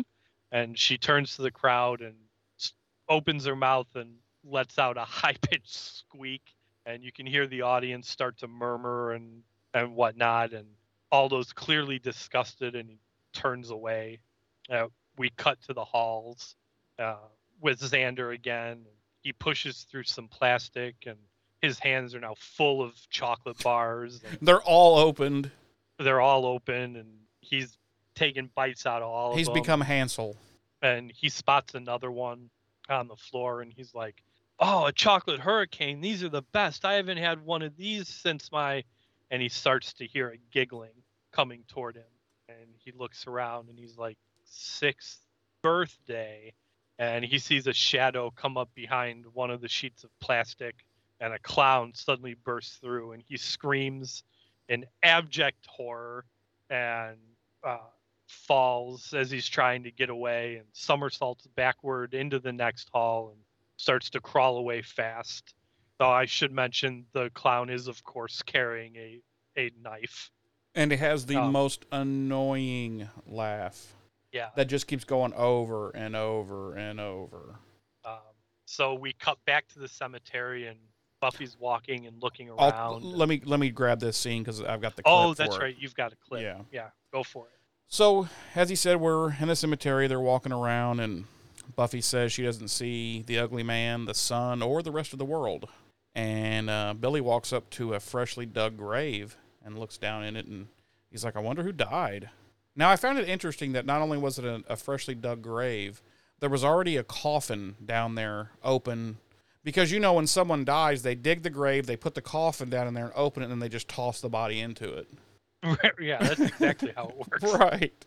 So exactly how it works. I found that somewhat interesting. And anyway, Billy says, I wonder who died. And the master's there. And he says, Nobody died. What's the fun of burying someone if they're already dead? You. So, this is the Slayer. You're prettier than the last one. This isn't real. You can't be free. You still don't understand, do you? I am free because you fear it. Because you fear it, the world is crumbling. Your nightmares are made flesh. You have little Billy to thank for that. oh, you bastard, Billy. So then he comes over and he, long story short, he grabs her by the throat and throws her ass into the coffin down in the ground. The lid slams shut and he starts burying her alive. And she is freaking the fuck out. Because, spoiler alert, Sarah Michelle Gellar was freaking the fuck out during this scene. We'll get to that in the behind the scenes, Jeremy. Yes. Well, I just wanted to throw a little bit of... leave me alone. And then we come... Willow comes running out of a door and runs right into Xander. And she's clearly traumatized, and so is he. She's also being pelted with tomatoes. Yes. And... Because everyone takes fresh produce to the opera. Of course.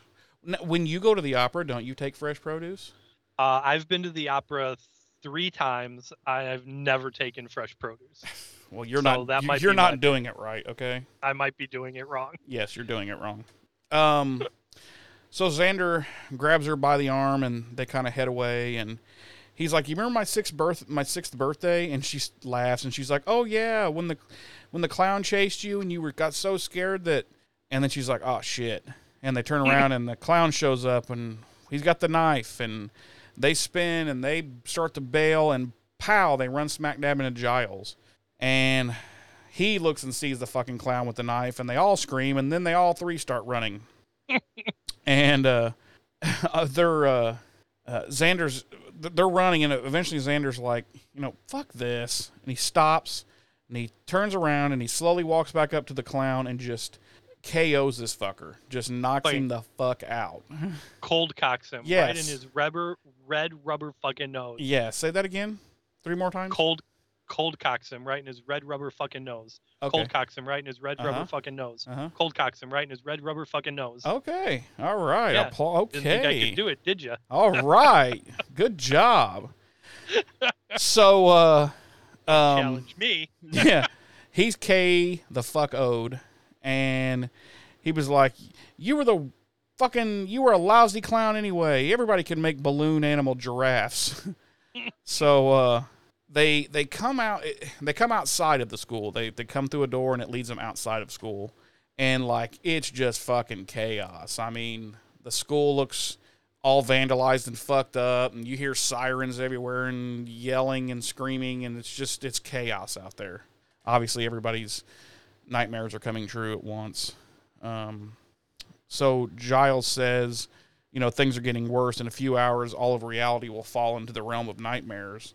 And Willow's like, well, what do we do? And he's like, the only thing I can think is we have to try to wake Billy. If we wake Billy, you know, then all this will stop. And they're like, well, we can't go without Buffy. They all agree on that. But, you know, who knows where she is? And then Willow looks over kind of across the street from the school and says, when was there a cemetery across the street from the school? And there's this horribly CGI'd portal-looking thing that is there, and on the other side of it is a cemetery, and it's nighttime. And it's, oh, God, it's bad. It's Meanwhile, so bad. before they cut to the bad CGI portal to the cemetery, I was like, realistically, it could have been at any point that they put the cemetery there. There's so many cemeteries. Yeah, they could have just said, there's a fucking cemetery over there. It's Sunnydale, for fuck's sake. Everybody dies, and no one lives past 35 in Sunnydale. So, so they head on over, and they're just like, whose nightmare is this? And they walk a little further, and you see a headstone for Buffy Summers. And Giles says, it's my nightmare. And he kneels down, and he's basically lamenting how he failed her and, you know, should have spent more time training her, you know, et cetera, et cetera. And he says, I'm sorry. And he puts his hand on the freshly turned dirt. And all of a sudden, a hand shoots out and grabs his. And he's like, off the fuck? And he's jumping back and pulls out, and it's Buffy. And they're like, Buffy. And she's, you know, brushing herself off. And when she looks up at him, she's a vamp. The fuck? Buffy the vamp. Right? And she's basically like, she spins around and covers herself. You know, she doesn't want to be seen. Don't look at me, you know. And Giles walks up behind her and says, you never told me you dreamt of, you know, becoming a vampire. And he's trying to explain to her there's a chance that they can make this all go away. They got to wake up Billy, but they have to do it now. And he's like, you know, can you hold it together long enough to help us? And she turns around and she says, yeah, I think I can, but we better hurry because I'm getting hungry. And she walks away, and Xander walks behind her, and he's like, that's a joke, right? And Willow asks Giles, she's like, are you sure this will work? And he says, yes. And she's like, well, what if we can't wake him up? And he says, Willow, do shut up. And so they follow on behind, and they get to the hospital, and much like outside the school, all hell has broken loose in the hospital. There's people running up and down the halls, nurses, doctors, patients. They're all losing their fucking minds. They run up to the door to Billy's room, and that doctor's there, and he's like, my hands, and they're all fucked up, and that must be his worst nightmare, and he just kind of wanders off. So they go on inside, and this killed me. Giles' plan to wake up Billy was to run over and scream in his face his name repeatedly. Because when a person's in a coma, that's pretty much the medically accepted way of waking them up. Right. And so he just keeps yelling in his fucking face, like, Billy. Well, astral projected Billy is standing there, and he's like, that's not going to work. And Giles looks at that Billy and says, you know, you've got to wake up. And he says, no, I told her I have to hide. And, you know, why? From what? And he goes, him. And Ugly Man is coming down the hallway, headed their way. And they're all like, what do we do? And Buffy takes off her jacket and says, I think I know. About that time, Willow looks out the window. And oh boy, do we see some more horrible CGI, as there are gigantic bees buzzing around everywhere there in town. I believe they were wasps. Oh, pardon me, sir. Are you sure they weren't hornets? I'm pretty sure they were wasps. Okay. And Willow says, well, it better be soon. And you me just go ahead and take this scene? It's up to you if you want to. Yeah, or I can. Go for it. So we cut back into the hall, and the ugly man's making his way toward Buffy, and she's all like, glad you showed up. I'm having a really bad day. And he yells, lucky 19. And she's like, ooh, scary. And she's like, I'll tell you something, though. There are a lot scarier things than you, and I'm one of them.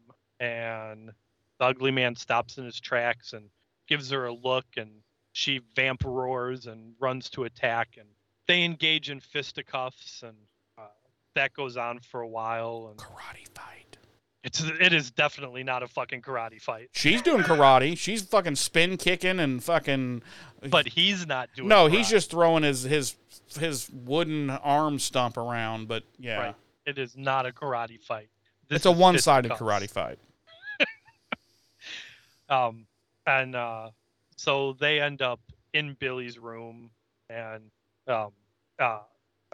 Buffy ends up beating the ugly man, and Billy asks if he's dead, and Buffy tells Billy to come here, and Billy says he doesn't want to, and she's like, you have to do the rest. And Billy, astral projection Billy, we should say, comes over to the ugly man, and Willow asks what they're doing, and Giles gestures for her to shut the fuck up. And yes, Xander's all like, I get it. And I was like, do you though? Yeah, Xander? do you? Because I really don't. Do you? And I've been watching this whole episode. And then Buffy what he proceeds to do, I go, yep, that's not what I was thinking. And Buffy takes Billy by the hand, and he looks at her, and she says to him, no more hiding. And he looks down at the ugly man, and Buffy lets go of Billy's hand, and he reaches for the ugly man's neck and peels back his face, and a bright light streams from it. It was like fucking It. Yeah. It was like when they I was like, he just peeled his face spider off. What the fuck? And the dead lights stream right out of his fucking face. Into everyone's eyes, and none of them lose their minds. And everything goes back to normal. The ugly man's gone. Buffy's herself again. Xander and Willow are in their regular clothes they were wearing before everything went down. And the hospital's a functioning hospital again. And Buffy smiles and touches her face. And Willow sighs in relief as Billy wakes up. And Xander's all like, he's waking up. And they gather around. And Billy's like, I had the strangest dream. And you were in it. And he's pointing at them. And he's like, who are you people? Totally Wizard of Oz moment. And Giles says, let's get the doctor. And as he and Xander are getting ready to leave, Billy's coach comes in. And he's like, oh, Billy's got some company. I'm his kitty league coach. I come by every day just hoping against hope that he's going to wake up soon. He's my lucky 19. And Giles and Buffy give each other a look. And the coach is like, how is he? Buffy moves to the side to show him that Billy's awake. And she's like, he's awake. Then the coach is like, what? I was just coming here to finish him off. Fuck. And Buffy's like, you blamed him for losing the game, so you caught up with him afterwards, didn't you? The coach is all like, I don't know what you're even talking about. Yes, so what? And Billy sits up and he's like, you said it was my fault that we lost. And the coach realizes he's been found out, and he tries to get away. And Xander grabs him by the jacket to stop him. And the coach is all like, and I would have gotten away with it too if it wasn't for you meddling. No. Yeah. Pretty much. Billy's like, it wasn't my fault. There's 8 other players on the team. You know that. And he lays down, and Buffy looks at him, and she's like, nice going. And they exchange some smiles. Good going. And then it's like, the more you know. Do, do, do. Okay. They exchange some smiles, and we cut back to the school. And by the way, Willow, the coach's life in prison. I mean, right? Oh, yeah. I mean, yeah. He literally, the stumpy arm thing signifies to me that he must have beat him half to death with a baseball bat. Oh, yeah. That's definitely life in prison. Oh, yeah. Well, okay. Yeah. All right. They just glossed over that, So they're walking outside the school, and Buffy's like, I just can't believe a Kitty League coach would do something like that. And Xander's like, well, you've obviously haven't played Kitty League. I'm surprised it wasn't one of the parents. And I was like, yeah, I'm 100% with you there, Xander. Yeah. Just watch a little bit of YouTube, and you'll see what we're talking about. Oh yeah, and they actually don't gloss over it, because Willow does say, "I'm just glad he's behind bars where he belongs." Yeah, but that type of thing, like Buffy should have mule kicked him out the window of the hospital. I mean, am I right? Yeah. I mean, but that wouldn't play well. Would have played well with me.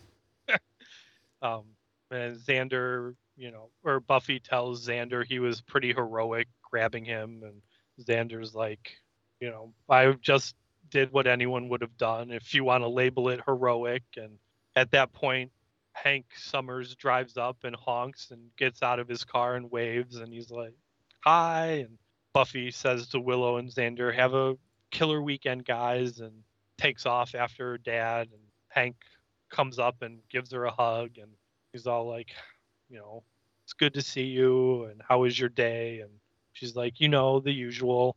And Willow looks at Xander, and she's like, question. And he's like, yeah. And Willow's like, when Buffy was a vampire, you weren't still like attracted to her, were you? And Xander gets all indignant, and he's like, Willow, how can you? I mean, that's really bent. She was grotesque. And Willow's like, still dug her, huh? And Xander's like, I'm sick, I need help. And Willow says, don't I know it? And roll credits. That's the end of our show. That's the end. All right, folks. Thanks for joining. Oh, I'm sorry. What? Let's rate this bitch, James.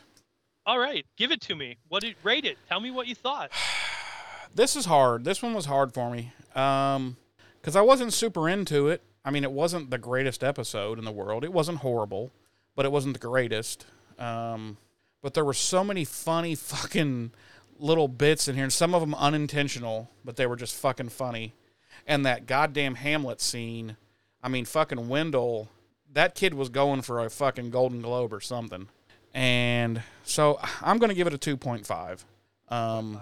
Yeah, I feel like, right in the middle is about where it's at. There wasn't really nothing was done for the lore, really, other than maybe meeting Buffy's father finally. Yeah, the lore it wasn't really touched. And something that annoyed me to no end was the very first scene of the episode with the Master spouting off all that gobbledygook to Colin about fear and yada yada yada, and then that's what the episode is basically based on. However, he's clearly not the culprit behind it, and it just happened to happen, and then he's not even involved in it whatsoever. So I'm like, right. The fuck? That scene obviously didn't need to even happen, but we're 2 episodes from the finale for the season, so obviously they were like, we need to get the Master some FaceTime here, so let's throw this in there. Right. Yeah, that didn't bother me so much, because at the end I viewed it the way, like you just said, like we're ramping up to the season finale. Yeah. And we need to bring that storyline back into play somehow, even if it's just a couple of brief scenes with those characters. Right. So it didn't bother me that much. Yeah, so that was really the only thing that bothered me in the episode. Everything else was all right. It was just one of those episodes, it is what it is. Right. What about you, James? How do you feel? I'm also going to give it a 2.5. Okay. There was nothing overtly wrong with the episode. It wasn't a terrible episode. It was a good episode, in my opinion. Like you said, it didn't really add anything to the lore necessarily, outside of the idea of astral projection. Yeah, that kind of thing. Which know. I don't know that we necessarily ever see that again into that again in the next 6 seasons. Yeah. It's not an episode that I think the season would have suffered without. It's also not an episode that I think is on my list of these are the episodes I'm going to show to someone I try to get into the show. Oh no, definitely not. No. But it's not a bad episode. No. It's It's just one of those episodes where if it didn't exist, you wouldn't know it. right. It's take it or leave it. Yeah. I did like even though there was some, uh, what do you call it? I don't want to say magic because it's not magic. Even though there was some supernatural element involved, I do like the idea at the end, at the core, that our monster of the week was human. Yeah. And they never, I guess they did. I guess the explanation for why he was able to do that was simply because they're on the Hellmouth. Right. So. But at the end of the day, I like the idea that our villain was essentially human. Yeah. I think shows like this benefit sometimes throwing in an episode like that where your villain isn't a supernatural occurrence or a supernatural being, Yeah. But yeah, that's my overall take on it. So 2.5. All right. Well, let's talk about some goofs, gaffes, deleted scenes, body count. Let's little monsterology. Or the one thing I didn't mention. You never mention it. Obviously, children, adults Of the corn? that result to fantasy as an escape from their terrible realities it's nothing new. It's been the subject of stories probably since the beginning of time. The idea of nightmares coming into reality is also, probably from the beginning of storytelling. Obviously, your prime example is going to be A Nightmare on Elm Street, which, as I pointed out at the beginning, I feel this episode took a lot of cues from the original Nightmare on Elm Street. Just that whole idea of bringing your nightmares into the real world. It's like I said, dates back, to the beginning of storytelling practically. Yeah. So just a little monsterology there. Our body count this week is only, if you even want to count it, Miss Buffy Summers, and I suppose the ugly guy. I wouldn't really. I guess you wouldn't count either of them, frankly. I mean, because neither one of them were in the real.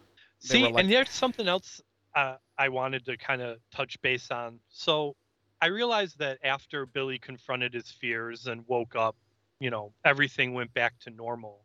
But the basis of the problem was that nightmares were becoming reality.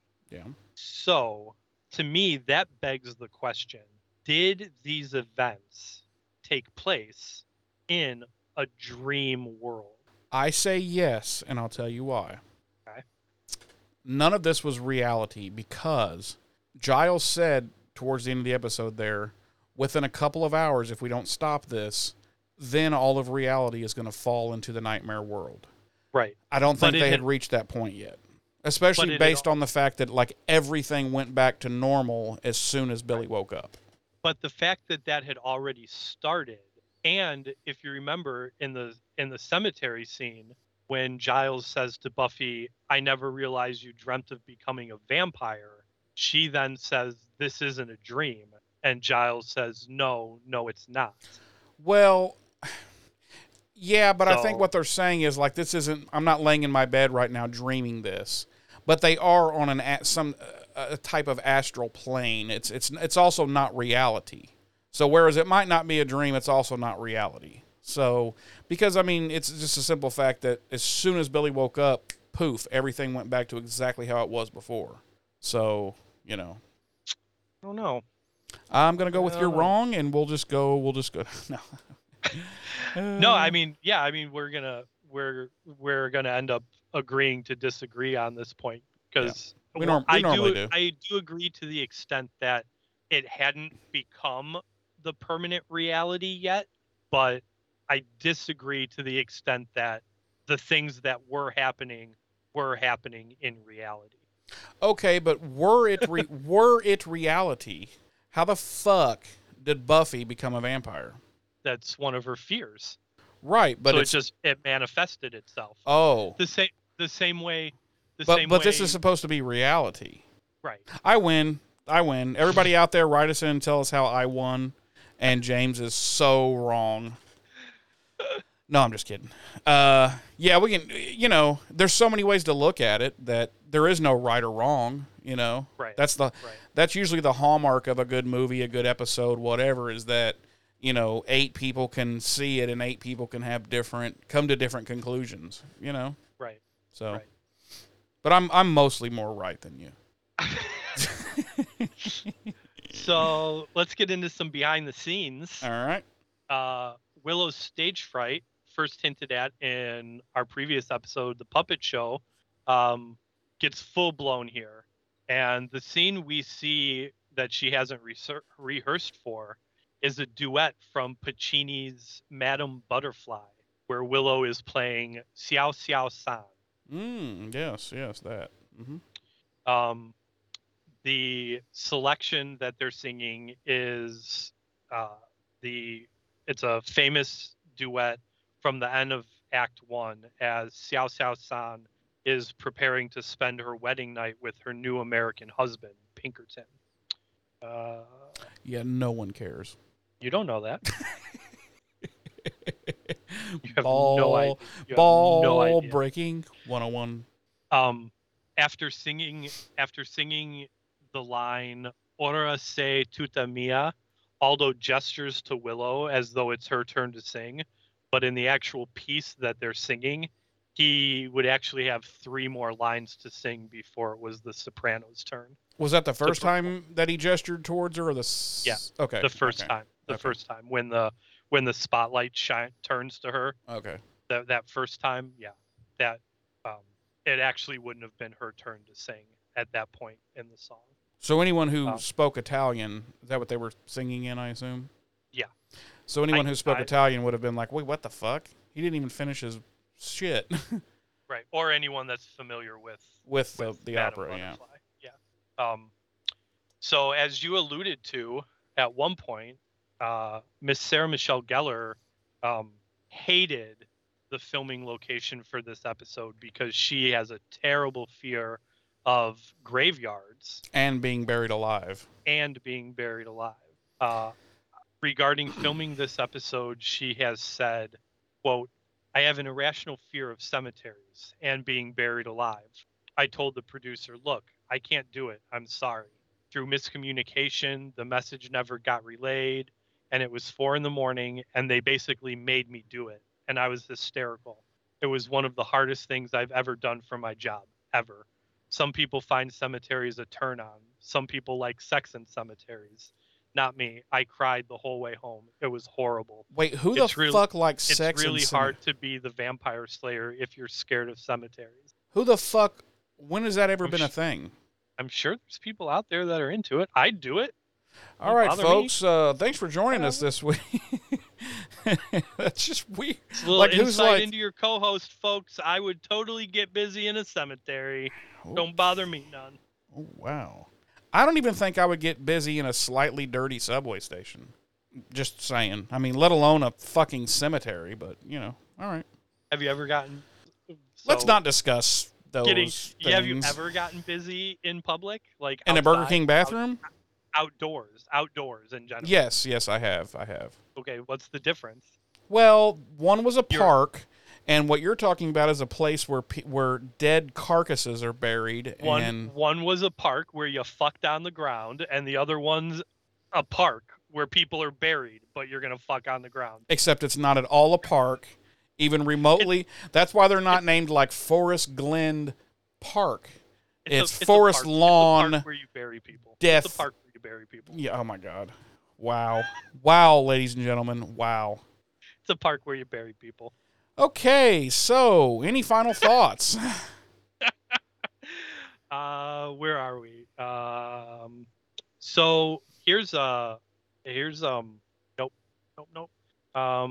Buffy's date of birth, her year, finally revealed, settled as 1981. Mm-hmm. For this week, at least.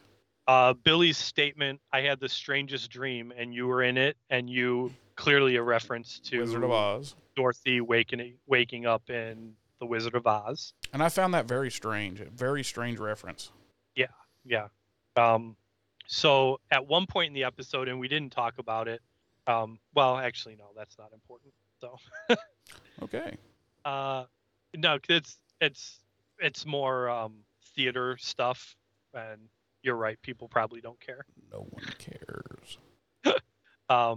Let's jump into some goofs.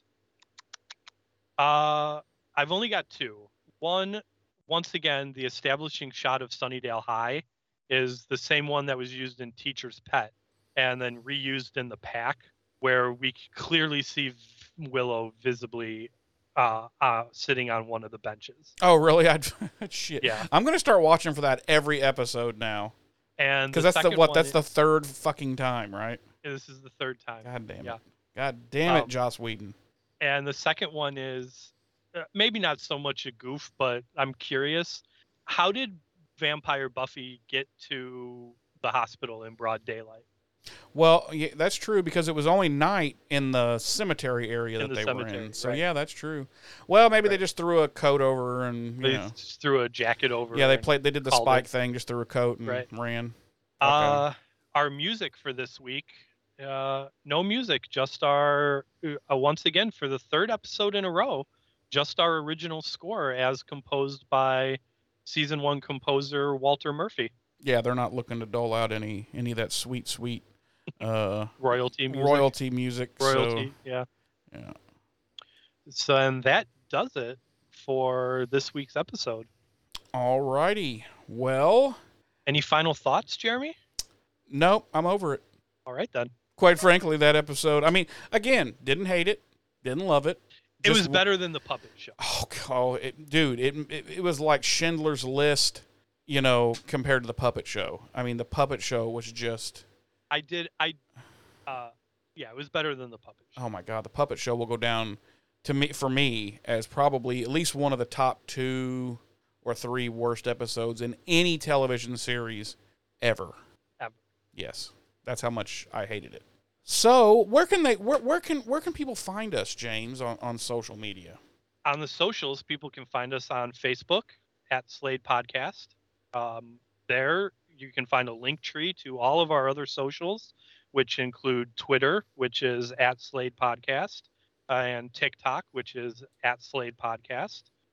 If you don't want to reach out to us through our socials on the Facebooks, the Twitters, or the TikToks, feel free to email us at buffyrevisited@gmail.com. And that's it. That's all of them. Well, alrighty then. Well, as always, we want to thank you for joining us this week. Next week, we will be visiting episode 11, the penultimate episode of the season, Out of Mind, Out of Sight. That should be a good show.